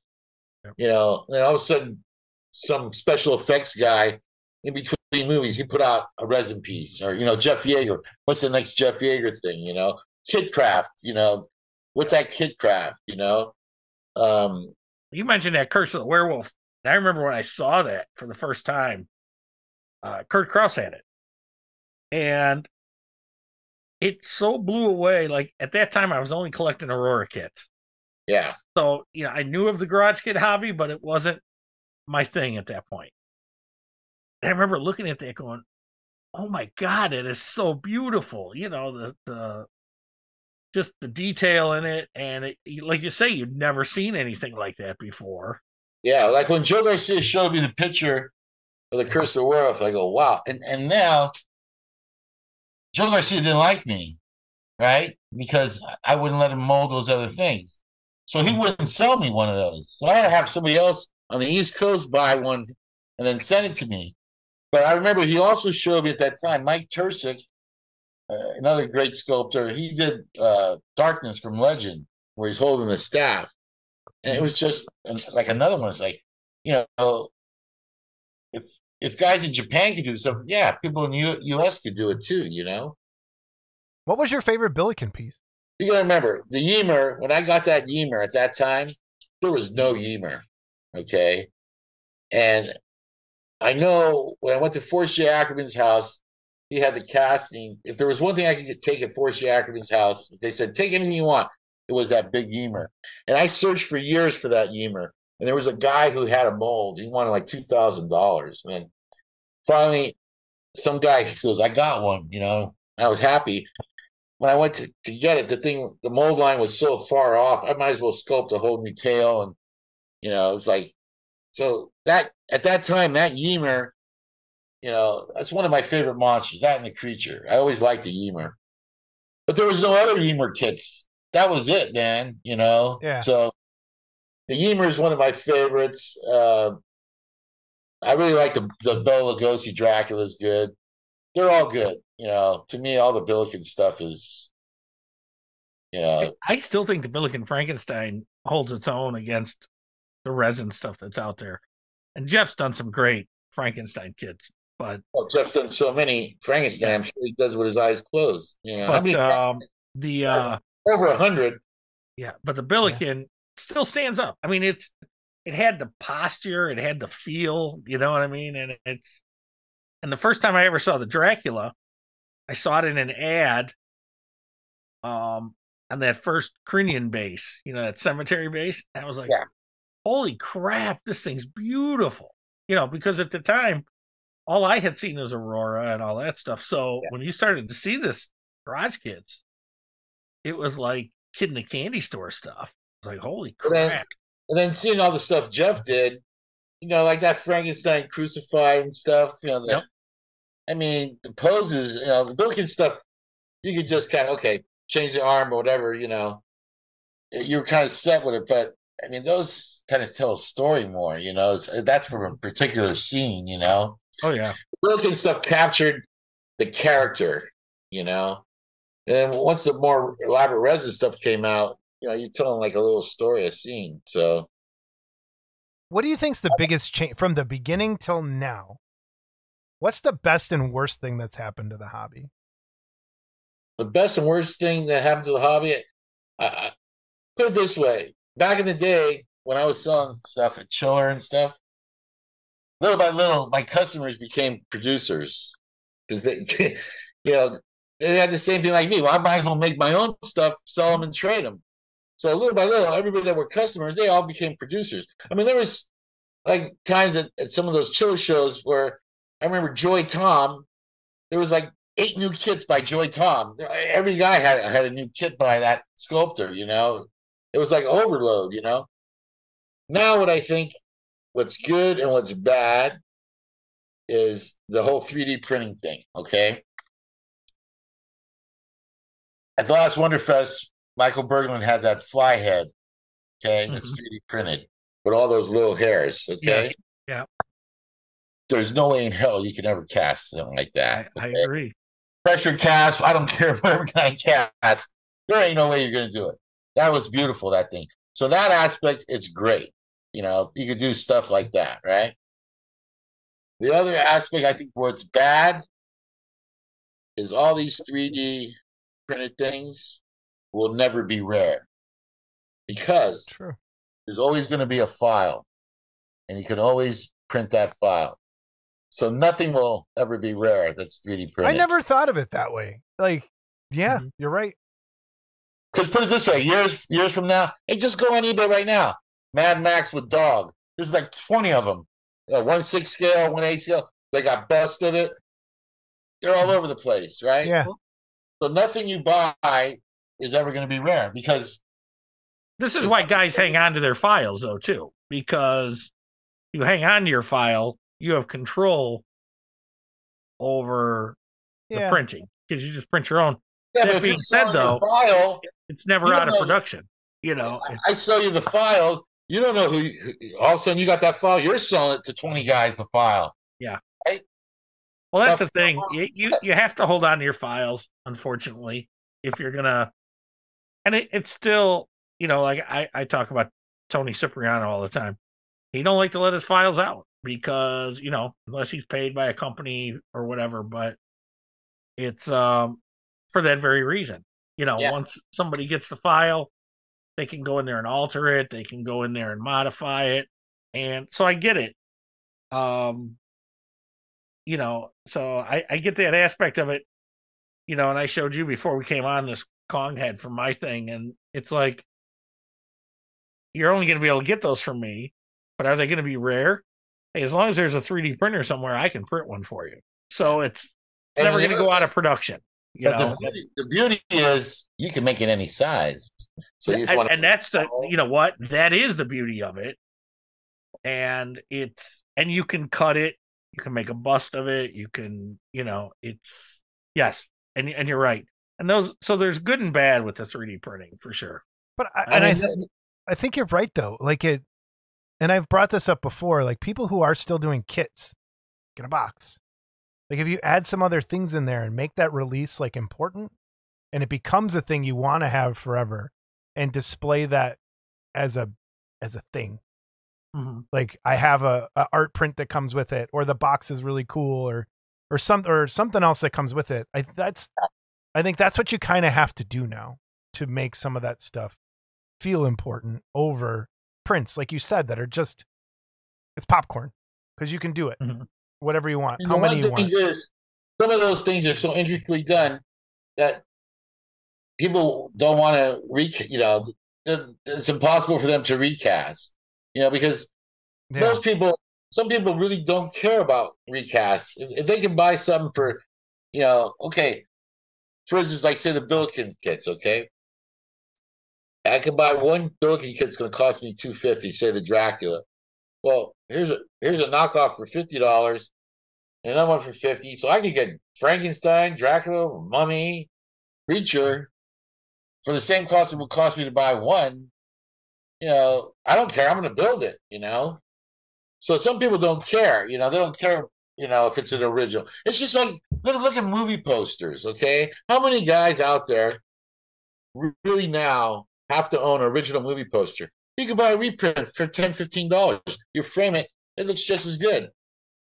How many diehard guys are there to go buy lobby cards? That's a good question. That's a very good, because I like thinking about it. I would never buy a recast instead of the real thing. Like when I have bought a recast, it's something like it was like an anime thing from Japan that I couldn't get, or it just wasn't. But like that you could get a Billiken if you really wanted it. And who's that guy that's just like, well, I just want that because it looks like the Billiken, but it's not the Billiken. Like even if you're gonna paint it, I would still. I guess I'm one of the hardcore guys. I would want. Some guys just don't care, and I don't get that. Like even the movie poster thing. I wouldn't buy a movie poster really that's a reprint. I would try and get the real thing. Or one of those original like screen print things that people do nowadays. Like I don't know about that. I've got some nice like the Mummy poster. The original Mummy is a beautiful poster, and it's been you can buy a poster. Repro of it. Yeah. You're never gonna buy one. You can never find one. Afford one. Yeah. That I kind of get, but I'm talking like now stuff more. The guys that are out there collecting, that do like Danny said, well, I can buy 5 at this price. Those are the guys that don't get it. Okay. Where, the other thing was like you just said though, and I've done it. I haven't done it in a long time, but I have done it. Where a kit was just so ultra rare, that was the only way to get it. Yeah. And like that Godzilla kit with the Ghidorah wrapped around it. I remember when that first got shown, and that was getting knocked off right away. Yeah. And I've got a knockoff of it. I've never had a chance to buy an original. I'll give you another example. I remember back when everyone was buying the boxed Aurora stuff, okay? Mhm. Buying, Bride of Frankenstein in the box, Munsters Family in the box, and everything. All those guys spent a ton of money buying that stuff. Long box this, long box that. And all of a sudden, because of course, Revell, they reissued some of them, but not all of them, right? All of a sudden, that Porter Lights comes out and releases everything. How do you think those guys feel that bought all those original things? Yeah. Yeah, and the only thing I can say is all that money figuring, the price is just going to go up, Yeah. Well, the only thing I can say about that is the Auroras have held their value.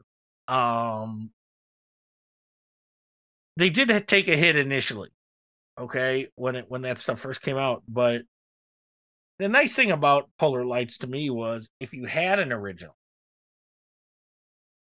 and this is why I stopped collecting Aurora stuff. You couldn't build it. You could because if you had it, you were going to destroy the value if you built it. Yeah. Okay. So when Polar Lights streamed in with that shit, I was like, well, this is the best of both worlds. You can build it. You want the box, you still got the box. And I sold my Aurora collection in a McDonald's parking lot in Ohio to Bill Brugman for I think it was $9,000 at the time. Okay. And it was him and Gordy met me in a McDonald's parking lot, and I had a buddy of mine with me. And that's where it changed hands, right in the McDonald's parking lot. But I had all the superheroes, glow monsters and rods, with the exception of the go-kart. And it's like, nostalgia wise, there's still guys out there that have to have original Aurora plastic, and I have to have that. And it's like, well, if that's your deal, that's cool. I'm okay with the reissues. Now I do have one or two original Auroras. Like I have a Frankenstein original that I'll strip and refurbish, because to me, I do want to have one that I thought would be cool. So, but yeah, it's interesting. I had all my buildups since I was all my originals were built up, and anytime I came across an original long box Aurora, I'd always turn my friends onto it because they were into the boxes. Mm-hmm. And I don't know if I ever told this story. One time in Toy Shop, they had the glow kits, but with no boxes. And I just did a trade with a guy, and I got all the Frightening Lightning boxes. Except for Frankenstein. And all I had to do was buy those are the same kits, the glow kits. Mm-hmm. So I called this place up, and I just never liked the dealer. I had a problem where one time at a chiller show, he bought some kits for me that I was selling for somebody. And he goes, well, how many do you have? And I told him, and he goes, I'll take all of them. And I go, I can't host them. It's this price. I walked around the show, and the guy had tripled the price at that. I go, at least you could have waited till the next show, not the same show, right? So I never liked that dealer. But anyway, he had an ad for, there was just the Aurora stuff, but not in the box. So I go, I'm just going to buy those and throw them in the Frightening Lightning boxes. Then I got complete kits. And the more I look at these boxes, these kits are kind of cool, the boxes, So I call up, and the guy, there was a kid working there, and I asked for the boss, and he goes, he's in Tokyo on a buying trip. Oh, well, I'm looking at Toy Shop, this ad for Aurora kits. Oh, you like Aurora kits? Yeah. Well, we got a bunch of other ones. And I go, what else do you have? So the guy goes, well, we got Preacher. Let me look. They're here on the shelf. Oh, there's a Bride of Frankenstein. There's a Munsters. He starts naming off all these kits. I'm going, well, those are all the original kits, So I go, how much are those? Oh, well, he reads off the prices, and they're like pretty cheap, right? And I go, how about for all of them, right? And the guy quotes me a price. I go, I'm going to overnight you a check. Oh, great. My boss is going to be happy. When he comes back from Japan, I made this great sale, right? It was a few $1,000s. send the guy the overnight payment. The guy sends me this big box. I give it to my friends for what I paid. They're happy, right? I didn't keep anything, right? All I wanted was those separate glow kits that didn't have boxes, because those guys were into collecting the boxes. I get a phone call about a week later. It's the kid. Hey, Mr. Soracco, this is so-and-so from, oh, yeah. I made a big mistake. And I go, excuse me? He goes, well, apparently the prices I charged you for those kits is what my boss paid for them. But we hadn't, relabeled them or repriced them. I picked them up at the airport and I told him, that I made a big sale. And he screamed at me all the way home, right? Then all of a sudden, the guy gets on the phone and he starts screaming at me. He's going, "You took advantage of this kid. SB. You know what those things are worth." I go, "Hey, he offered them to me. He goes, I want those things back." I go, "Well, there's a problem. I don't have them." He goes, "What do you mean you don't have them?" "I sold them." I go, "But I could try to get them back, but I can't guarantee it, So I go, "You're in no position right now to be yelling at me, but I'll try, right?" So the kid told me, the only reason why I tried, because the kid, "That's okay, Mr. Soracco. I guess, he said if you don't get this stuff back, I have to pay him what he was going to sell them for out of my pocket, right?" I said, "Okay." So I called my two friends. I go, "Yeah, I explain to him what happened, right?" "Hell no, we ain't giving them back. Hell no, right?" And I go, "Hey, man, it's a poor kid. He's he's going to lose his job and stuff, right?" So, okay, we'll sell them back to him, but I want $100 more than what, I want to make some money on the deal, right? So I think I got most of them back except for two or three of them. One guy said, "There's no way. A deal's a deal, right?" So I call the guy and I tell him, "Oh, look, I can buy back the kits for this much, but it's going to cost you more than what I paid. If you want to buy these things back, these guys, they agreed to sell them back, but they want to make a little something on the deal." And the guy says, "Oh, you're doing that, you're taking advantage of me." I go, "That's that. It's out of my hands. I mean, that's the best I could do. And before I do anything, I need you to write a letter to me saying that you ain't going to fire that kid." I go, "It says no matter what, that guy's still going to have his job and you're not going to hold him responsible. So before you even think about sending me the money, you better get that letter to me and then we'll have a deal." The guy, he ended up sending me the letter, saying he wouldn't fire the kid, but after that, I see him at shows every once in a while, like, he put it this way, you don't like me and I don't like him, but he's just that guy, that kind of guy, karma, he rips off people. Like I said, he bought stuff from me, went around 2 hours away and selling the stuff for like 3 times the price, at the same show. So what goes around comes around. Yep, it does. It always does. This year's Jersey Fest, I got a call. Great. And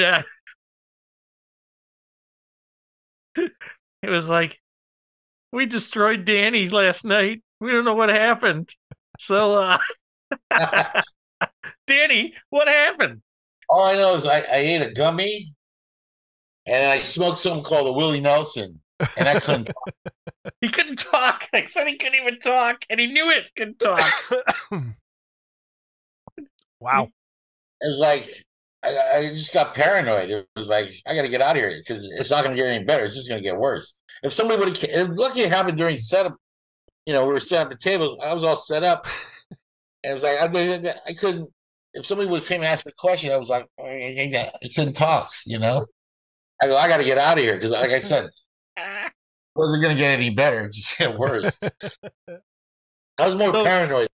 So is it true the next morning you did this to the guy and said, "Diablo, get away, Diablo"?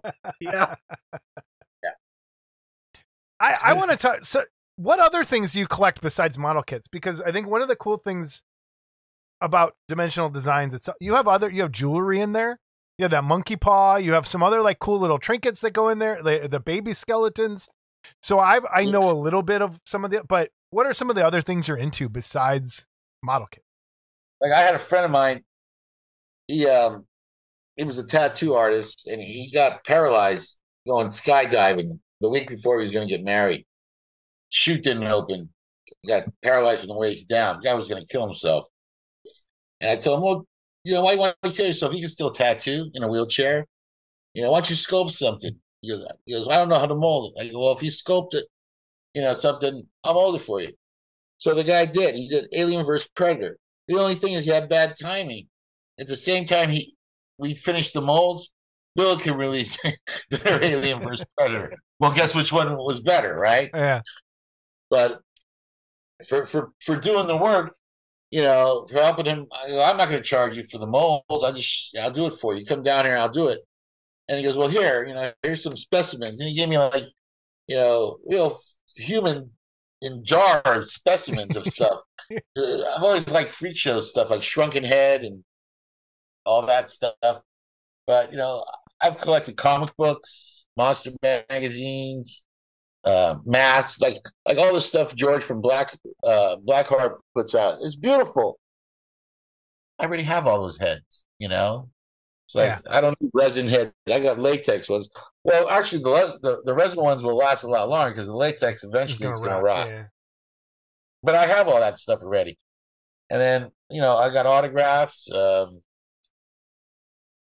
I collect a lot of things, guns, all different kinds of stuff, So if your house catches on fire, what's the first thing you're grabbing and running out the house? First thing I'm grabbing is probably my dog, because I just run across the street to the fire station. I have a fire station right across the street from my house. Nice. So yeah, it'd probably be the dog. Bring the hoses, let's go. I got the dog. Literally, it's right across the street from my house. Everybody goes, well, how's it like living across the street from a firehouse? Great. They don't hit the sirens until you're 2 blocks, down the hill. Nice. That's great. What else? The autograph stuff. Not so much posters, because I got nowhere to put them. I have some poster stuff, but I'm not fanatic. A lot of autographs, just from the years of doing shows. I go get autographs. In those days, you could go up to somebody, and if you had pictures, if you sign these, they wouldn't charge you. They just would sign. Yep. Who's the shittiest autograph person you've ever met? Can you say, like, that was the biggest jerk in person that you were like, what the hell? I'll tell you a good story. A friend of mine wanted me to pick up a bunch of Adam West autographs, okay, at this show. He goes, I got to pick up like 100 autographs. Okay. So I go to the show. My other friend gives me a name badge, said Wayne. So I had this badge that says Wayne. I go up to the table, Adam West there, and I say, hi, my friend so-and-so sent me to pick up these photos. He tells me, oh, well, yeah, we're going to have to charge another $5 each photo because it costs a lot to print these, I go, well, I don't know nothing about that. I was just told to pick these up, right? At the time, I was just doing the Outer Limits stuff.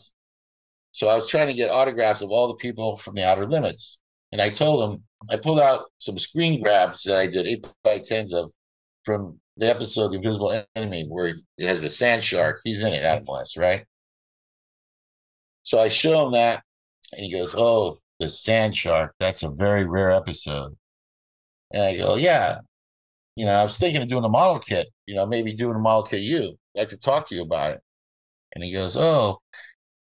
And I go, I like to get, 2 pictures signed, one for the sculptor and one for me. He goes, well, it's $60 to sign them. And I go, $60? Why are they $60? You're charging $20 for Batman. Oh, because that's rare. It's Outer Limits. I mostly sign Batman stuff. So I just didn't like that right there irked me. I go, you know what? The more I think about it, I don't think I want to have anything to do with you guys. Besides, I'm a dealer. And he go, yeah, where's your dealer badge? I said, look, I don't got my badge. And I go, oh, shit. So I'll be back. So now they think I'm lying, that I'm saying I'm a dealer. So I walk down, I find the badge on the floor. So I pick it up.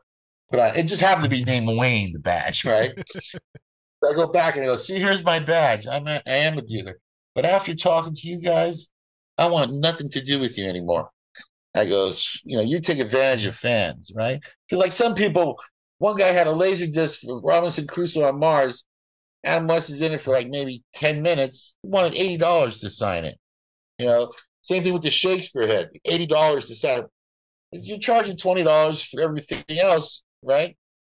So I walk away. I start talking to the other dealers that I knew, and they were watching me. They go, "Oh, this guy knows a lot of people." They see that I knew. I go, "Screw Adam West," saying all this stuff. I'm making sure he heard you take advantage of fans.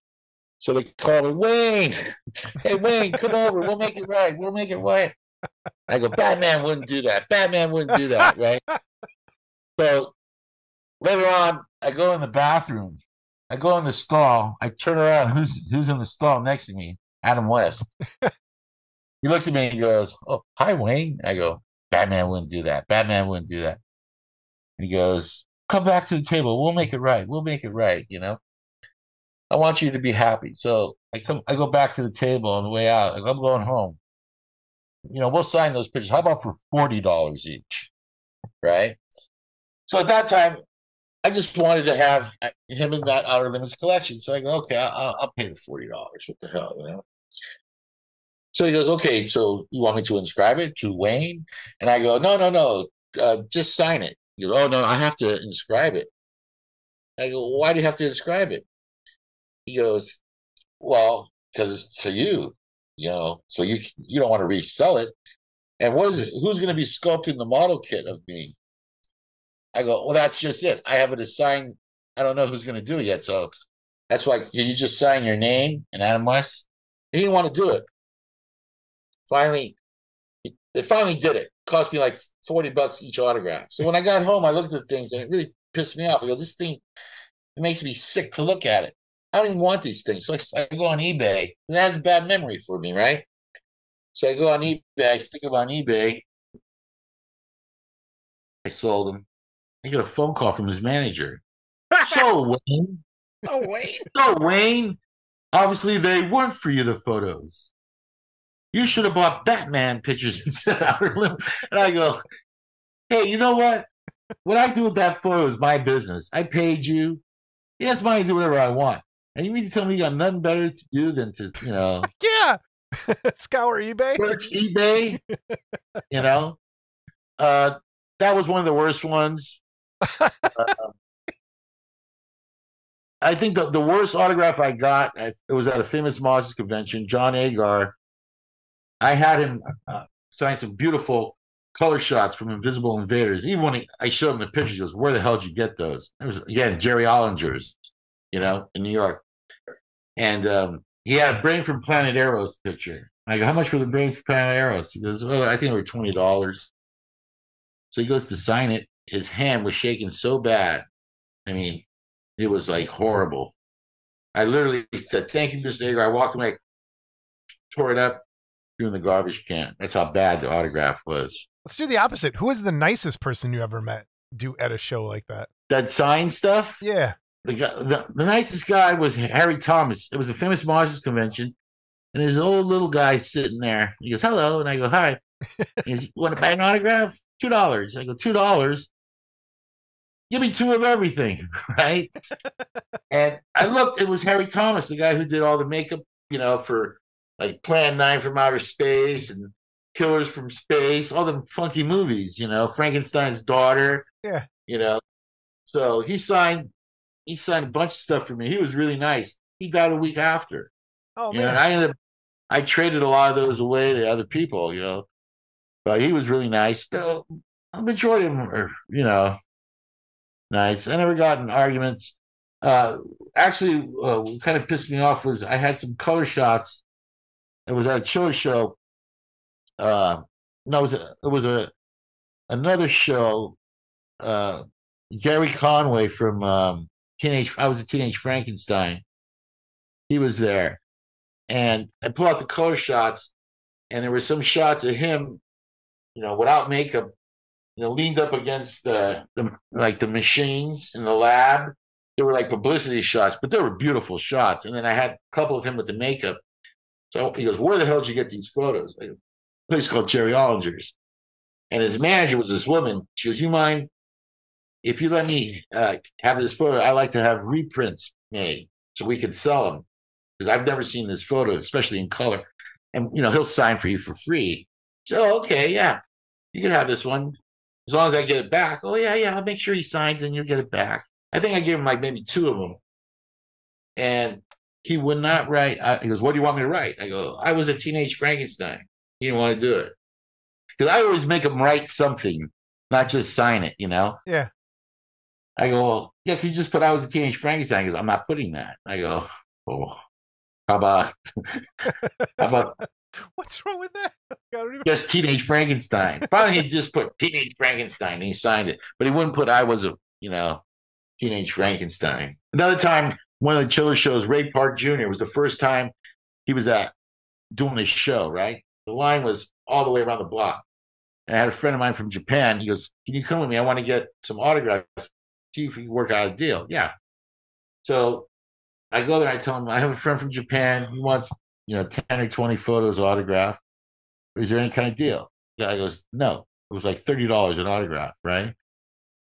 And so my friend goes, "Oh, forget it. I'll just." I think he had action figures. You want him to sign that? He goes, it was like $30 to sign the action figures too. And he said, "I'll just have him sign the picture and I'll give it to people, with the action figure. I don't need to have both signed, So I can't remember how much it was. If it was $30 or $60. It was a lot of money.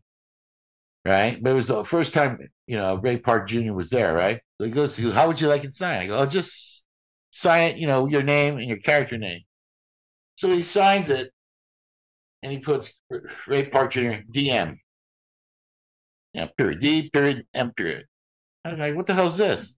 And he goes, "That's the autograph." And I go, "For $30 or $60, whatever it was, you can at least write out Darth Maul, not just DM, And then it was funny because I remember, I don't know if it was Kevin that told me, but his phone bill for the hotel was like $3,000.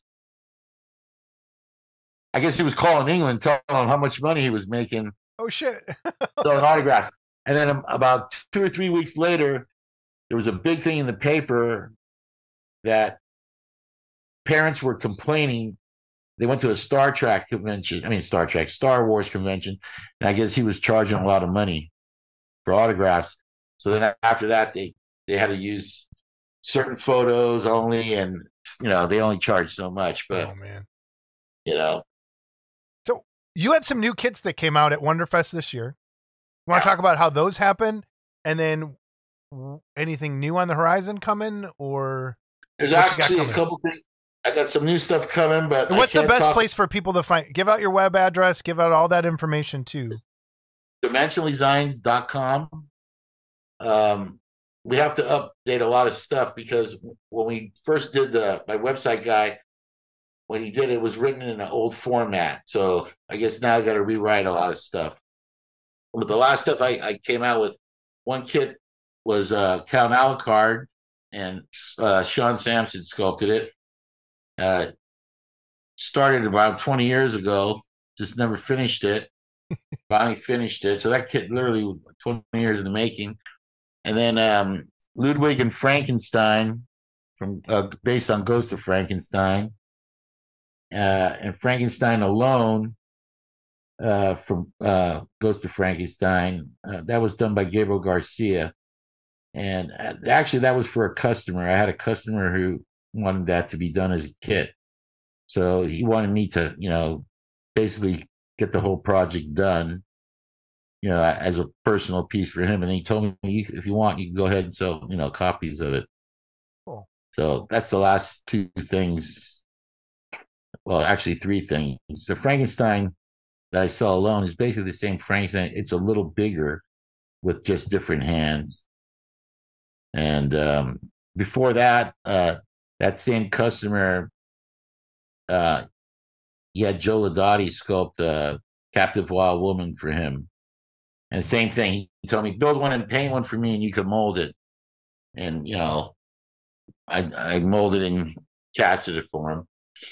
Some other Outer Limits stuff here and there. I mean, I got stuff even from the Tucky auction that I bought that I still haven't remolded. Yeah.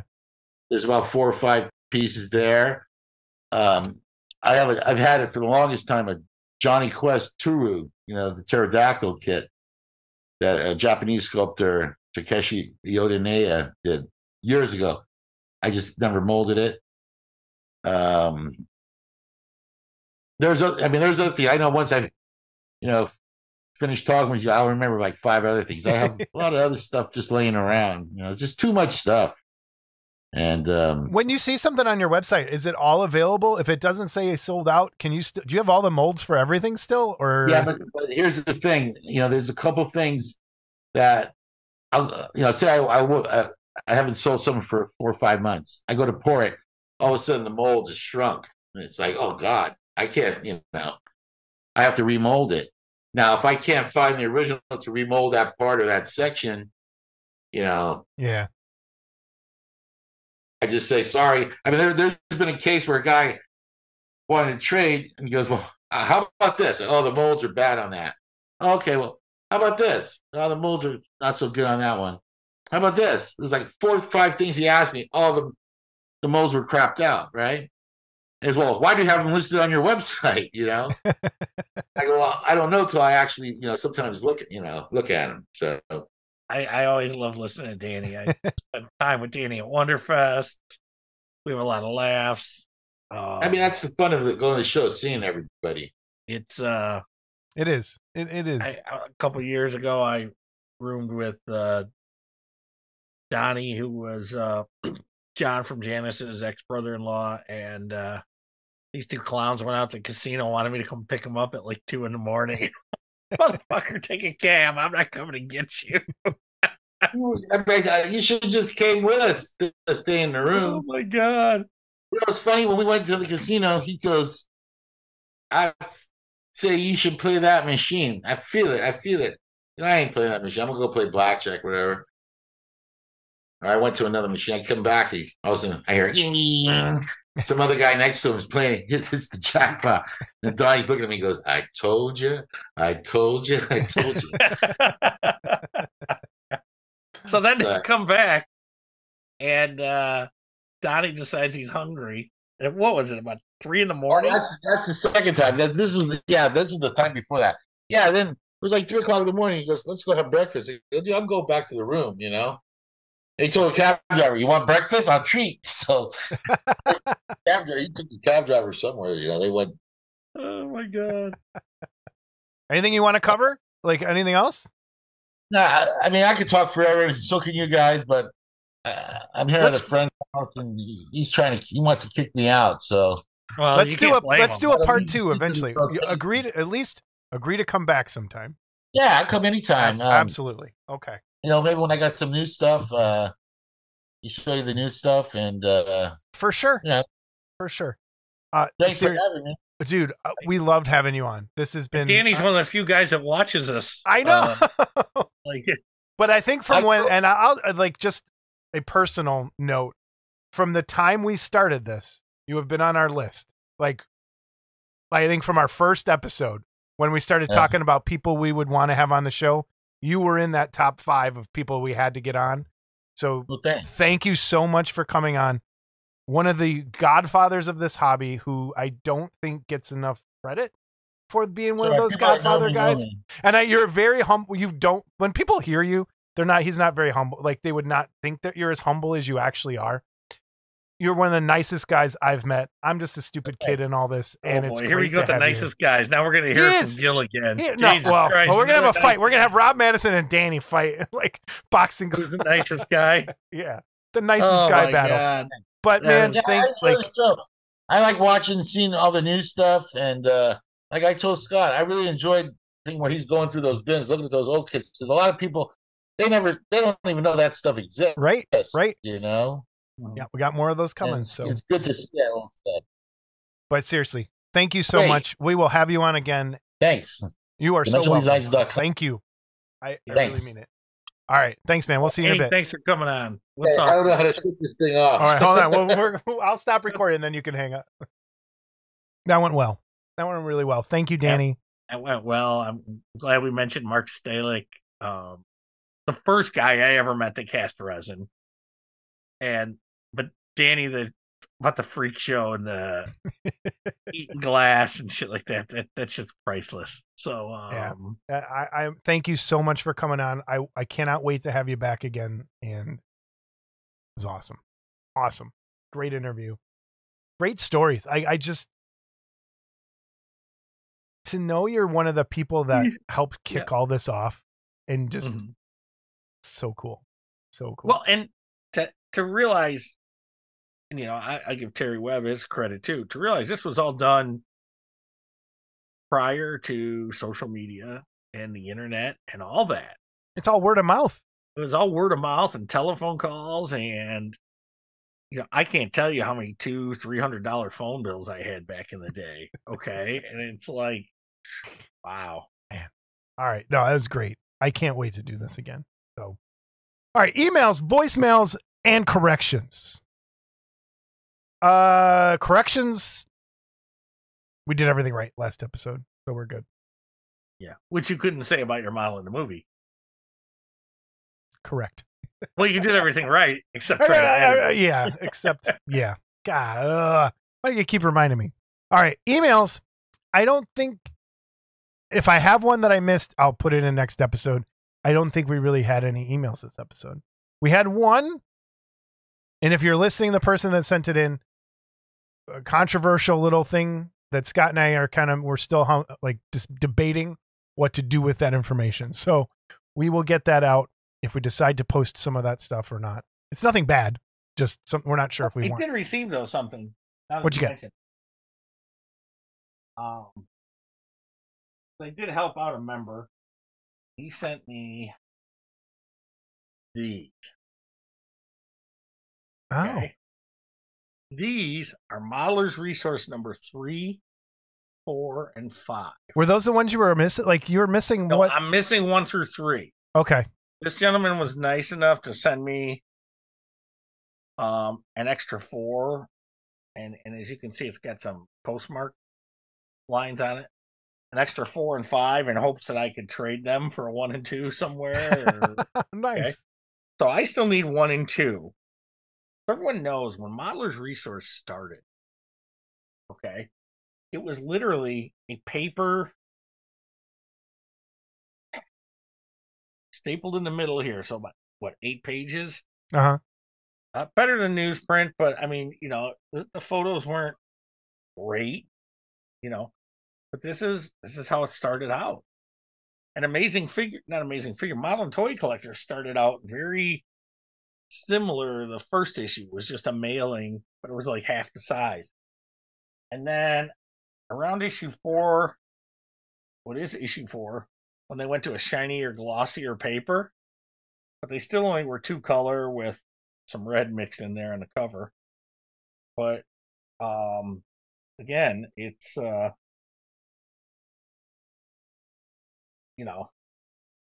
What are the ads? Hold those up, the ads, real quick, just close to the screen. I want to see what the ads are. So there's the Johnny Quest, the Jack Nicholson. Oh, there's that Rhino, that Centaur Rhino thing up. Yeah. So that's awesome. Lots of cool stuff in here. So anyway. Now you better start saying thank you. Thank you to Jeremy Blakely. Well, that's really cool that you got sent those, Scott. That's awesome. That's very, very cool. Yes. They're fun. So I still need 1 and 2. Anybody have those that they want to part with? That would complete my collection of the what I call the big 3 of the modeling: Kit Builders, AFM, and Modeler's Resource. That would complete my runs of all of them. So, awesome. Okay, let's get to our first voicemail. You ready? I'm ready. The ghost of Tucky has returned. Ooh, yep. You guessed right. It's me, John Tucky, from the grave. I'm back. and just in time. Well, how convenient of Johansson to sit out the last episode of Model Club. What's wrong, Scott? Did you run out of stupid mom jokes, or were you putting your shrink ray on Mark Brokaw's big head? Well, either way, I know what you weren't doing, and that was building model kits. But hey, keep telling people how it's done. I'm sure it's what the hobby really needs. More know-it-alls, right? Oh, and let's not forget, fuck Jason Walker, too. I still don't know what I did, but okay. Guilty by association. But apparently there's some animosity towards me. I think there is. Do you have a shrink ray? Are you aiming it at the big heads? No. Although I think that's a really good idea. To make those things. Well, wait, hold on. Yes, I do have a shrink ray because when this was first released, it was like 2.5 times as big. There you go. So you do have one. All right, the next voice, we have 4 voicemails. This is from Brent of the Figure Model Garage. Model Club TV, Scott and Jason, happy Halloween. Jason, happy birthday. And I have a suggestion for a potential on the road segment. I saw that the Field Museum in Chicago has an exhibit for bloodsuckers, and that might be something really cool if you're able to film that for the folks who are nowhere near Chicago and won't be able to see that. That might be a pretty cool exhibit. All right. Have a good one and another great episode. Thank you, Brent. Thank you for calling in with that. I always tend to forget to look at what's going on at the museum. And so I went and looked up the bloodsuckers exhibit, and it's about animals that are bloodsuckers. And one of the first images they show and talk about are some lampreys in a jar. I have one sitting in the room next door. I already have one of these. Of course you do. But let me get that web window up. I already have one of these. There it is. The lampreys in a jar. But it looks like there's a lot of really cool stuff there. And I messed up this picture. It's not centered. But yeah, that looks like a cool exhibit. The only problem is I have to go on the weekends, or maybe over Christmas break I can get up there. So if I get a chance, I will most definitely go check it out and take some pictures and share them with everybody. So thanks for the heads up. Prior to listening to that, yeah, I saw on a message today, popped up on my Facebook, George Stevenson posted. And about sucking blood? Told me, and he's got, he posted some pictures from this thing. But what was cool is the Blackheart Models full-size Dracula 360 bust is part of this display. Oh, you know what? I did see that. Like, okay, cool. And it's under glass. And it's under glass in a museum. So, and George was, it was called Bloodsuckers, Legends to Leeches. His company's work, exhibiting in my hometown. How cool is that? And that is really cool. So yeah, maybe I will get a chance to get up there. Steve Riojas has a pterodactyl in that museum as well, that he had painted. I don't know if it's still there. Is it? I think they took it down from the ceiling and maybe they moved it. But it used to be when you walked in the door, it was straight up above your head. I hope they didn't get rid of it. That'd suck. Yeah, because they put different ones up there. Because now there's like a whole like flock of them, I guess. Oh, okay. So I don't know if they moved the one that Steve did or not. But when's the last time you were at the Field Museum? It's been a while. I haven't been there in a little while. The last King Tut exhibit they had. So I want to say it was around 2006. Okay. And there was a small King Tut exhibit. And I got to tell you, the Field Museum is a snooze fest. It's like a Lord of the Rings movie. Okay. It's like Peter Jackson curated that museum. All right. I'm sorry. No, there's things that are cool. The Sioux skeleton, the T-Rex, that's really cool. They had a great Star Wars exhibit there. They did. They had a Star Wars exhibit. I went with Matt and Thad back in the day. And then Joe Graziano and Lynn Burks came out, and I went a second time. So I went. They have that was Science and Industry that had the Jim Henson one. It was fantastic. Yeah, I didn't see that. I did see a special effects one at the Science and Industry where they had some of the Independence Day models. Yeah. a few of the Star Wars models, but the coolest thing they had there was the matte painting from the Wizard of Oz, where they're coming up on Oz with the Emerald City. The Emerald City. Yeah, that was kind of cool. So I prefer the Museum of Science and Industry over the Field Museum. It's just, I don't know. Field Museum's more for animal nerds like me and dinosaur nerds. Like I love it. I love the aquarium the most, but I like the aquarium. All right, our next voicemail. Tank in your house? What? You even have a fish tank in your house? I've had a fish tank most of my life. When I moved to this house, I did not have space for one. I had to get rid of my fish tank. So it's my other hobby usually, and I haven't had one. All right, we have another voicemail from the Joker has returned. This is the Joker. And it's Halloween time once again, my favorite time of the year. And I think I'd leave Scott Johansson alone because he kind of bores me. Anyways, I found a new best friend. His name is Tim Fortuna. Oh, Tim. And I think I'll make a trip to the great Canadian border and visit my best new friend. My new pal. Right, Harley? Oh, sure, Mr. J. Anything you want. Yes, I think I'll have lots of fun with Timmy and his plumbing. And all his dark secrets. Did he say Timmy and his plumbing? No. I think the Joker's trying to get caught. He's trying to give us hints. I think so. I think you're right. And the Ghost of Tucky, part 2. 2 voicemails from the Tuckster. This is John on motherfucking Tucky from the grave. Hot, let me give you some much-needed advice.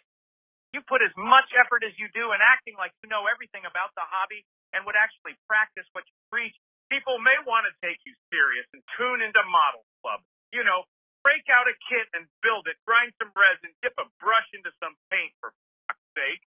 But till that happens, the blather continues. And fuck Jason Walker, too. Dude, he sounded extra angry that time. I don't know what I did to the Tuckster. Yeah, Hey, John, what was your, let's get some secrets revealed. How'd you die, sir? How'd you die? What was the last thing you were doing? We'd love to know. Probably leaving us voicemails. Yeah.